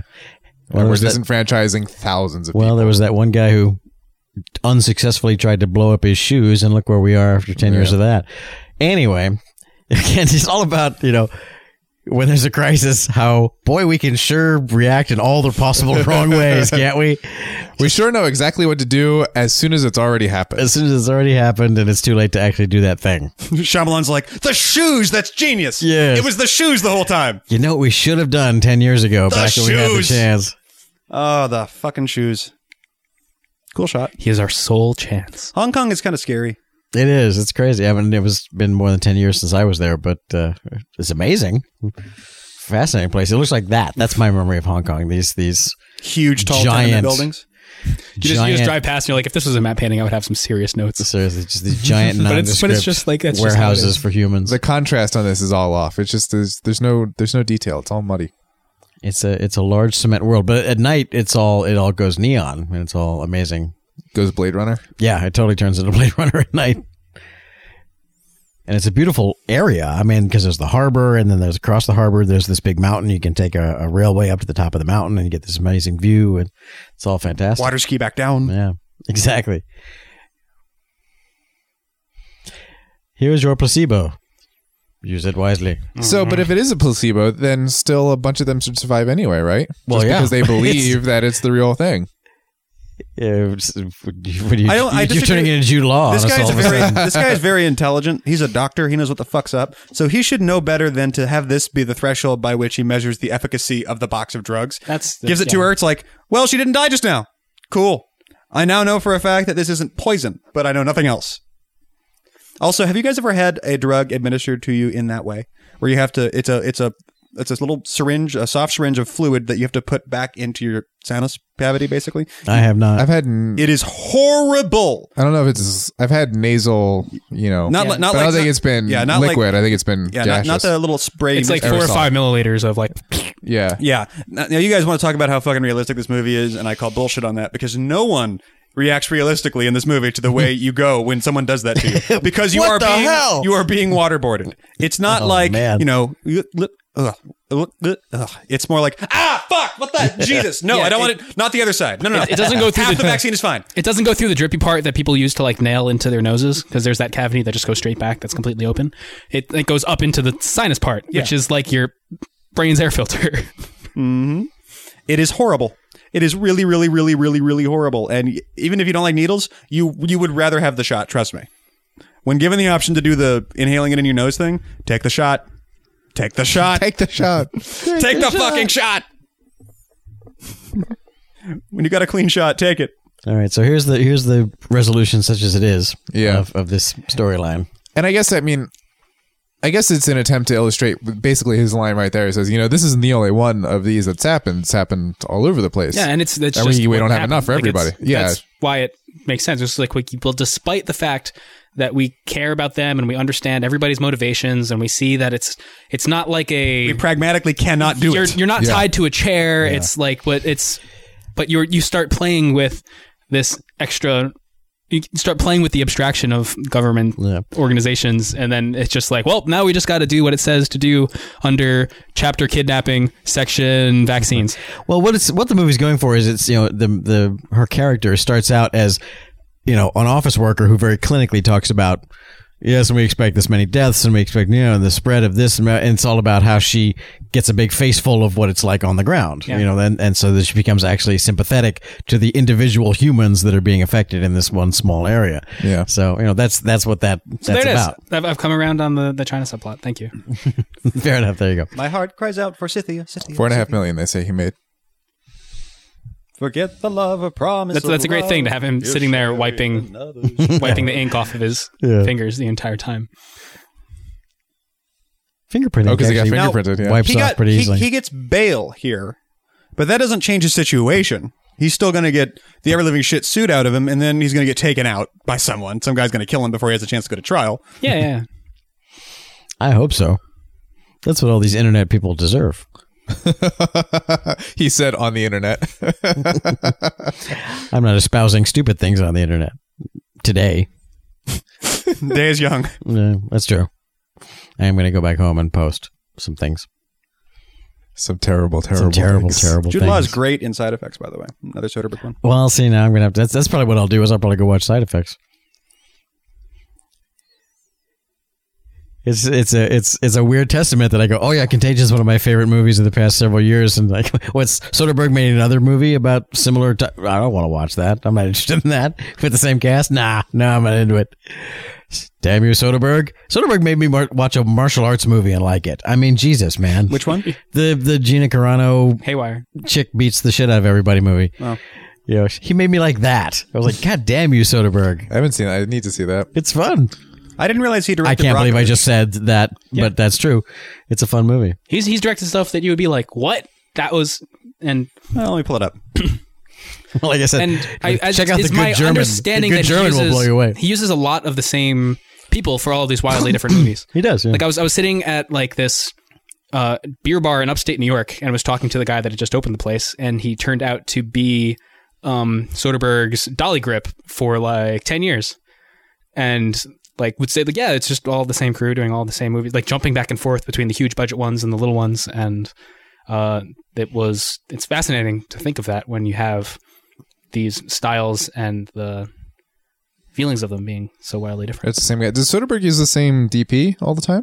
I think the DP. If he's using the I think same, there's like, a camera handful. crew, then- I think there's a handful of DPs Okay. that, but I don't know. Well, I'll get a random sample here. All right, let's see. Okay, all these movies were directed by Steven Soderbergh, so that, yeah. See, that's funny because I just picked them all from his page. Moving on. Strange coincidence. Yeah. I can't do this because my mouse is dying. Oh no, it's infected. It's not the mouse, it's the fleas. Here, sanitizer. Yeah, Duncan. We have to find the original mouse. Click the page. Wash your hands. Click the page. Wash your hands. Rocko's Modern Life, right? Yeah. Yay! I was like, I don't know how I know that reference, but my brain wants me to say that right now. And I was like totally lost. I was like, Steven Soderbergh directed Rocko's Modern Life? Jesus, that guy's everywhere. Fish sticks. All right, let's see here. So wait, if he doesn't actually have the vaccine, but walks around with a bracelet, he's only endangering himself. He's not endangering anybody else, right? No, Well- he does have the vaccine. Damon? No. Oh, that was Damon. Sorry, I thought that was Fishman. Yeah, they don't say, because if he's immune, they don't say whether or not he can be a carrier. They don't, Yeah, like, because it could they be do say that about Damon. Yeah, like Like, they okay, say he's immune- you're immune, but they don't address the question of like Whether or not are you he a can- carrier yeah. or do you just not have it? Yeah, Because it could be like a total HPV thing where it's like the entire male population could contract the virus and not get it. And then, right. Well, Paul, to answer your question, it looks like, yeah, he pretty much always uses a guy named Peter Andrews. But the more interesting thing is that all of these say cinematography by Steven Soderbergh as Peter Andrews. Yeah, he actually does a lot of his own. He has a nom de plume for himself when he's behind the camera. Now, I don't know if that, I don't know exactly what that role? means. Who is Peter Andrews? Peter Andrews is Steven Soderbergh. Steven Soderbergh's, all of his cinematography buys say Steven Soderbergh, parentheses, as Peter Andrews. Huh. Yeah. Yeah, I'd forget. I used to know that yeah, he does a lot of his own, if not all of his own DPing. So then he must have a killer. Camera up. No. He operates it.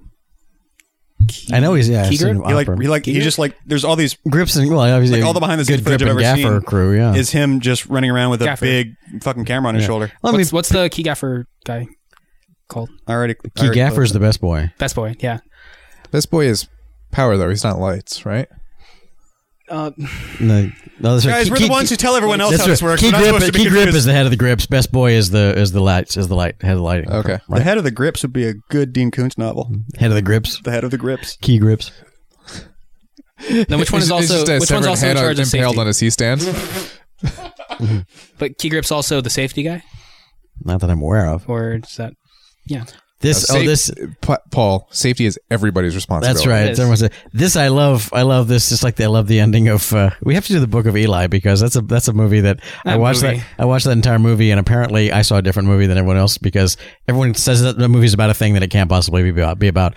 But this I love this ending that in the end, just like everything else, is like it just becomes a sample in the freezer at the CDC. Yep. Just like that's. And it goes on the shelf with polio and everything else. Speaking of the cinematography in the chat, Sledge says in a commentary, Soderbergh has said that he did that so he wouldn't have to break some rule about order of credits when he shot Traffic.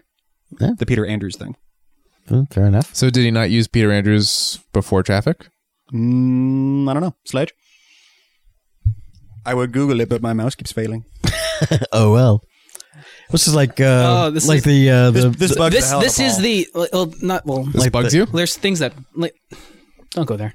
There's What? tracking hits that you can see if you're watching. That's the same. I have Oh, no, that that's not what I was talking about. That's the same fact that he camera has I have the now. fact that he has the camera. Why? Oh yeah. Oh, that the camera isn't like in a bag in a. Yeah, he should not have that. That camera okay. should be like When they locked up were as evidence. asking him all these questions, when they sequestered him, quarantined him, and like asked him all these questions and went through his life history and his medical shit, trying to figure out how it happened to Gwyneth, because at that point that's what they all think is like she's the first person that they know about. that Patient has zero. it.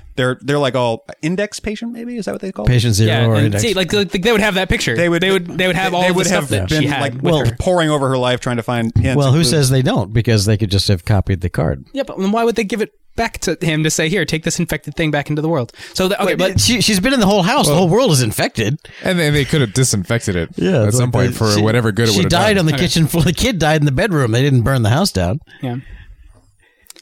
Bet you wanted to. Though. Okay, so then, like, to me, this is the natural. This is the end of the movie. This is life goes on. Everybody's like, we've kind of recovered and come to terms with the fact that like stuff happens, and now I'm going to do this nice thing. But then there's the little tag where it's like, and we're going to distract you and say that this is where this came from. Like it's completely unnecessary. Like we know as much as. Like we've said everything that we need to know about it's like going back to the MacGuffin, like right before the movie's over and completely changing the point of the entire thing. I don't know about that. I think it's the beginning and the end all at the same time, which is kind of a fun construction that, as we said at the start of the commentary, that the very end of the movie is the beginning. But it's the construction. It's not what you want to be taking away from it. I don't know. I It might be an indulgence, but it's one that it didn't bug me. It's like the fact that the movie does in the end go, okay, these people will never know. All they ever did was survive it. Yeah. But FYI, between you and me, since I'm God of this world, let me tell you how this happened. Let me show you the weird way that this happened. So, which is totally, again, semi-based on a real incident. But they could have. They do it as like this in media res thing, and then I drop that off. Right at the I end. like it. I like that they did that. What if they had that last scene at the beginning of the movie, like the cold open, instead of somebody coughing, is like there's 5 seconds over credits of like a bat flying into a pig pen, and then that would be and conventional. then the movie starts, and then it actually ends this way, where it's like makes you think for 1 second about like, why did the movie end here? It's like, it's because well, if we give the everything's movie, kind of given the wrapping movie up. props for being unconventional from start to finish, then I continue to give it props for being unconventional from start to finish. I love it. The way that it finally at the very end, where it's like it was a little treat. Like, so I guess we'll never know how. Oh, Soderbergh, you mad motherfucker! You actually are gonna. The one thing I was going, the one thing they didn't do was, oh my god, he's gonna totally do it. He's gonna actually show us, finally put all the pieces together and say, I gave you all these clues. But I think it's just that whatever, like the things that appeal to me in the movie, all of those pieces are together. Yeah. And then what it's doing is Pretty just sure that you're a different human than I am. So that's what I'm saying. It's like, so I'm saying you don't and I do. Anyways, for me, it's great. Again, mileage may vary. That's the great thing about the movie. Here we go, and we're into it suddenly. We're totally like, what the hell's happening now? Where are we now? I will say that's a little. I think I didn't notice the first time that logo is the logo of the company same that Gwyneth corporation. Paltrow. It's the opening. So she goes to China for the groundbreaking ceremony. Exactly. That's the ground that they're breaking. It's the No, that's not. Yeah. This is in China. Okay. Yeah. No, it's China. Yeah, it's China. This is China. That's the one thing where I kind of went, it's totally valid, but it's like, it feels like tree hugging. It's one connection too many. Literal tree hugging. The fact that she gets it when she eats the pig at the casino No, it's later. when she shakes the hand of the chef. Well, in Who any is case, she doesn't catch it when she's at the groundbreaking ceremony. It's her company that's doing it. Yeah. She's at the casino and everything That's one more for connection than we need, though. Yes. That's a second coincidence. Correct. We all agree that it's one step beyond. Okay. And I think to me, it felt like, and I don't think it maybe deliberately, but it can be interpreted as, just tree hugging. Deforestation is what, however, it's also true. That deforestation is what often leads to these kind of things getting released that have been contained. Yeah. So, They said that at some point elsewhere in the film, right? So there you go. Well, they there's mentioned the chain. They mentioned it at some point that she went to China for the groundbreaking ceremony, and so the implication is that that's the. But I mean, they mentioned they mentioned the deforestation thing somewhere else. Yeah, probably in one of the conference scenes or whatever. Yeah. But that's what I mean. So we just spent the last few minutes debating this construction thing instead of Well, we're not debating it. I think it's discussing fantastic. You didn't like it, and I did, and then there you go. It's like I said. The one thing is, it just, even though it isn't necessarily, I was like, it makes it feel like deforestation. In the end, you're saying big business is the culprit here. It's like I don't think that's what it means, but it feels like it could be, someone who's looking for a reason to be pissy about the movie could say, it was all about. Oh, I see. In the end, it was big business that was the big problem. It's like, but however, again, in the real world, it does actually work that way. It does kind of happen that way. It's like people like to say, well, we're tearing down the rainforest and there's all these indigenous species that we'll never even know existed because we're wiping them out before we've even had a chance to discover that they exist in these patches of rainforest. So we might be destroying, something that will cure cancer. It's like, and we might be destroying something that causes it too. We don't know what that's just how you roll the dice when you're dealing with the unknown in nature. So in this particular case, it was the idea of, disturbing this one thing led to a strange confluence of events that led to this terrible global disease. Anyway, this movie, I probably won't revisit it. All the things that you guys like about it, I like about it too. But for some reason it doesn't. Do you promise? Yeah. Really? Do you really? I don't think you mean it. I don't think you really like it. But you like it, but you don't like it. Yeah, I don't like it like that. No. But yeah, I mean, I'm probably not going to. Look at those technical advisors. Probably not going to end up revisiting it at any point soon. It's. I don't know. Did you guys find it thrilling? No. No, I found it gloriously not thrilling, and I was so pleased about that. Okay. Because that's what all the reviews are like. This is thrilling, high suspense. I'm like, really? Okay. Well, it is that. I think to me, thrilling and high suspense are two very different terms. But okay, but that's again, that's sort of subject to how you. It's just I don't. A roller coaster. I got nothing. I'm done. I don't mind the movie, but it's not. That's good. It remains a stalwart of the genre. It's fine that it exists. I don't hate it. Unlike other movies that I just actively hate. Brian? Well, I do think one major flaw is that we spend a lot of time at the CDC and not once do they initiate the self-destruct. Yeah, I know, that's right? one glaring failure. There's a movie. There's thrilling for you. No, I like this movie. I love it. Trey Batchelor. Why, yes, I am. Thank you for noticing. Yeah, as Trey said it exactly, that this is great science fiction. It's hard science fiction. It's brilliant science fiction. It's wonderful science fiction. Wonderful. So I just love the shit out of this movie. And yeah, I think it's definitely very close to the top of my list of the past few years, close to the top of my list of science fiction movies of all time, and maybe close to the top of the list of all movies ever for me. Yeah. Palu? I like it a bunch. Yeah, You're Palu? Yeah. Okay, that's what's going on. All right, fine. Yeah, this saw it for the first time yesterday, saw it for the second time today, and I'm still really into it. So 2 times. Yep. All right. Both times. Held up twice. Held up 2 times. We have a good once, we have a good twice. You can't explain that. There's no accounting for that. Movie comes in, movie goes out. You can't explain that. No movie is good 2 times in a row. What are the odds? Trey? Well, Ian, if it's not clear yet that I effusively love this movie as well, then I do. You want to make Contagion babies? Oh God, do I want to? I wish I'd made Contagion. I didn't rewatch it recently to do this commentary because when I originally came out, which is 2011, so it's only 2 years ago. I watched it. I don't know how many times I watched it. I got that DVD. I watched it so damn many times. I was like, I don't need to, because I was fascinated by it. It's like, how is this movie? It's not if, but when. Find out more at something.cdc.gov. Exactly. That was crazy. Yeah, the movie's going. By the way, it's going to happen, folks. It's all like a big after-school special. Is really all this movie is. I watched it so many times over and over again that I didn't feel a need to watch it again just to do this commentary because I've seen it plenty of times. How it works, it's strange alchemy is something worth studying. It's like I said, it's if everyone comes to something differently. It's like if me and also Brian are the ones who are constantly like, oh, this movie the science is so dumb. The science is so dumb. It's like, well, for our sins, this movie is probably, as Brian said, as we both said, about the hardest sci-fi movie that's ever been made released by a mainstream Hollywood studio. And therein lies the problem, because real life is never as exciting as movies. Mm-hmm. So, it's like there's never a miracle cure. There's no such thing, and X never, ever marks the spot. So this is a movie that's for people like me and Brian who are like, I just wish just once they would make a movie like that. But that's the thing, is that it's still fascinating. And it's still engaging. For me, it's fascinating. And it's still great to see people behaving like people instead of behaving like archetypes. And I agree. But I understand why it's not a movie for everyone and why it didn't do that well. It's only 130 million worldwide. It's a downer topic, and it's not sensationalized at all, and it's told in a very straightforward, not very thrilling. I'll say it's not thrilling, not the way I would describe the phrase, use that term.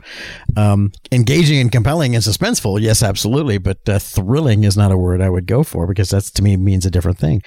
I understand why it wasn't a huge hit. I totally understand why I love it like a little. I want to hug it and squeeze it and make babies with it. It's one of the very few times where, it is one of those movies where I said, oh my God, I don't know why Steven Soderbergh chose to make a movie just for me, but I think it's so awesome that he did. You want to thank you, Steve. Yeah, I want to call him up. Hey, Steve, I want to thank you for making Contagion for me. That was so great that you did that. This has been What Are You Doing Movie. You can always find more episodes at friendsinyourhead.com. Subscribe to iTunes. There's a bunch of podcasts now. There's a new episode every single week. Go to the forum, wonderful community of people, great folks, and there's a chat room there, which is also nice, I guess. You could buy our shirts, or you could give us some money. I'm not asking, just saying. Holden Hill Design to maintain the website. Until next time, my name is T. Christie. Brian Finifter. Dude, what? Did you just cough? By the way, the right way to cough is not into your hand; it's into your shoulder and armpit as much as you can. That's true. Much less infectious that way. So do that from now on, please. Or not. Good night. Actually, are you quoting from the MythBusters episode? Because I don't remember where I heard it. There was a. But yeah, that was so cool. Yeah, that was a great demonstration. That's a great episode. What was it? The MythBusters. It was only a couple seasons back, and they did this great, amazing test where it's all about how do you prevent spreading if you're sick or whatever. Where they did this amazing setup where Adam had this hidden tube that was leaving a very like you have a runny nose. Uh-huh. They actually had a whole thing where it was in his hair and hidden by makeup, where a tube was letting a very thin trickle of fluid out of his nose that was invisible, but it was red under ultraviolet light. Oh, cool. And so it was all about, okay, if you have a runny nose, and then they had a fake dinner party where 5 volunteers came in, and it was just all about... And none of them knew what the deal was. Being tested, and it was all about, let's have a fake dinner party. And then afterwards, they put the black light on everybody, and everyone is just covered with red.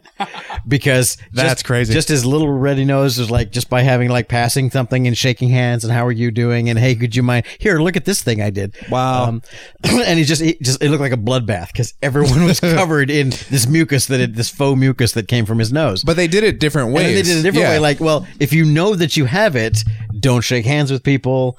Ask them to handle things. Make sure you don't handle things that they then handle. And then he showed if you are aware and conscious of it, how you can do the same thing and have a dinner party with people. And at the end, everyone is totally clean, because it's your own responsibility to not put that on everybody else. Yeah. Trendsinyourhead.com.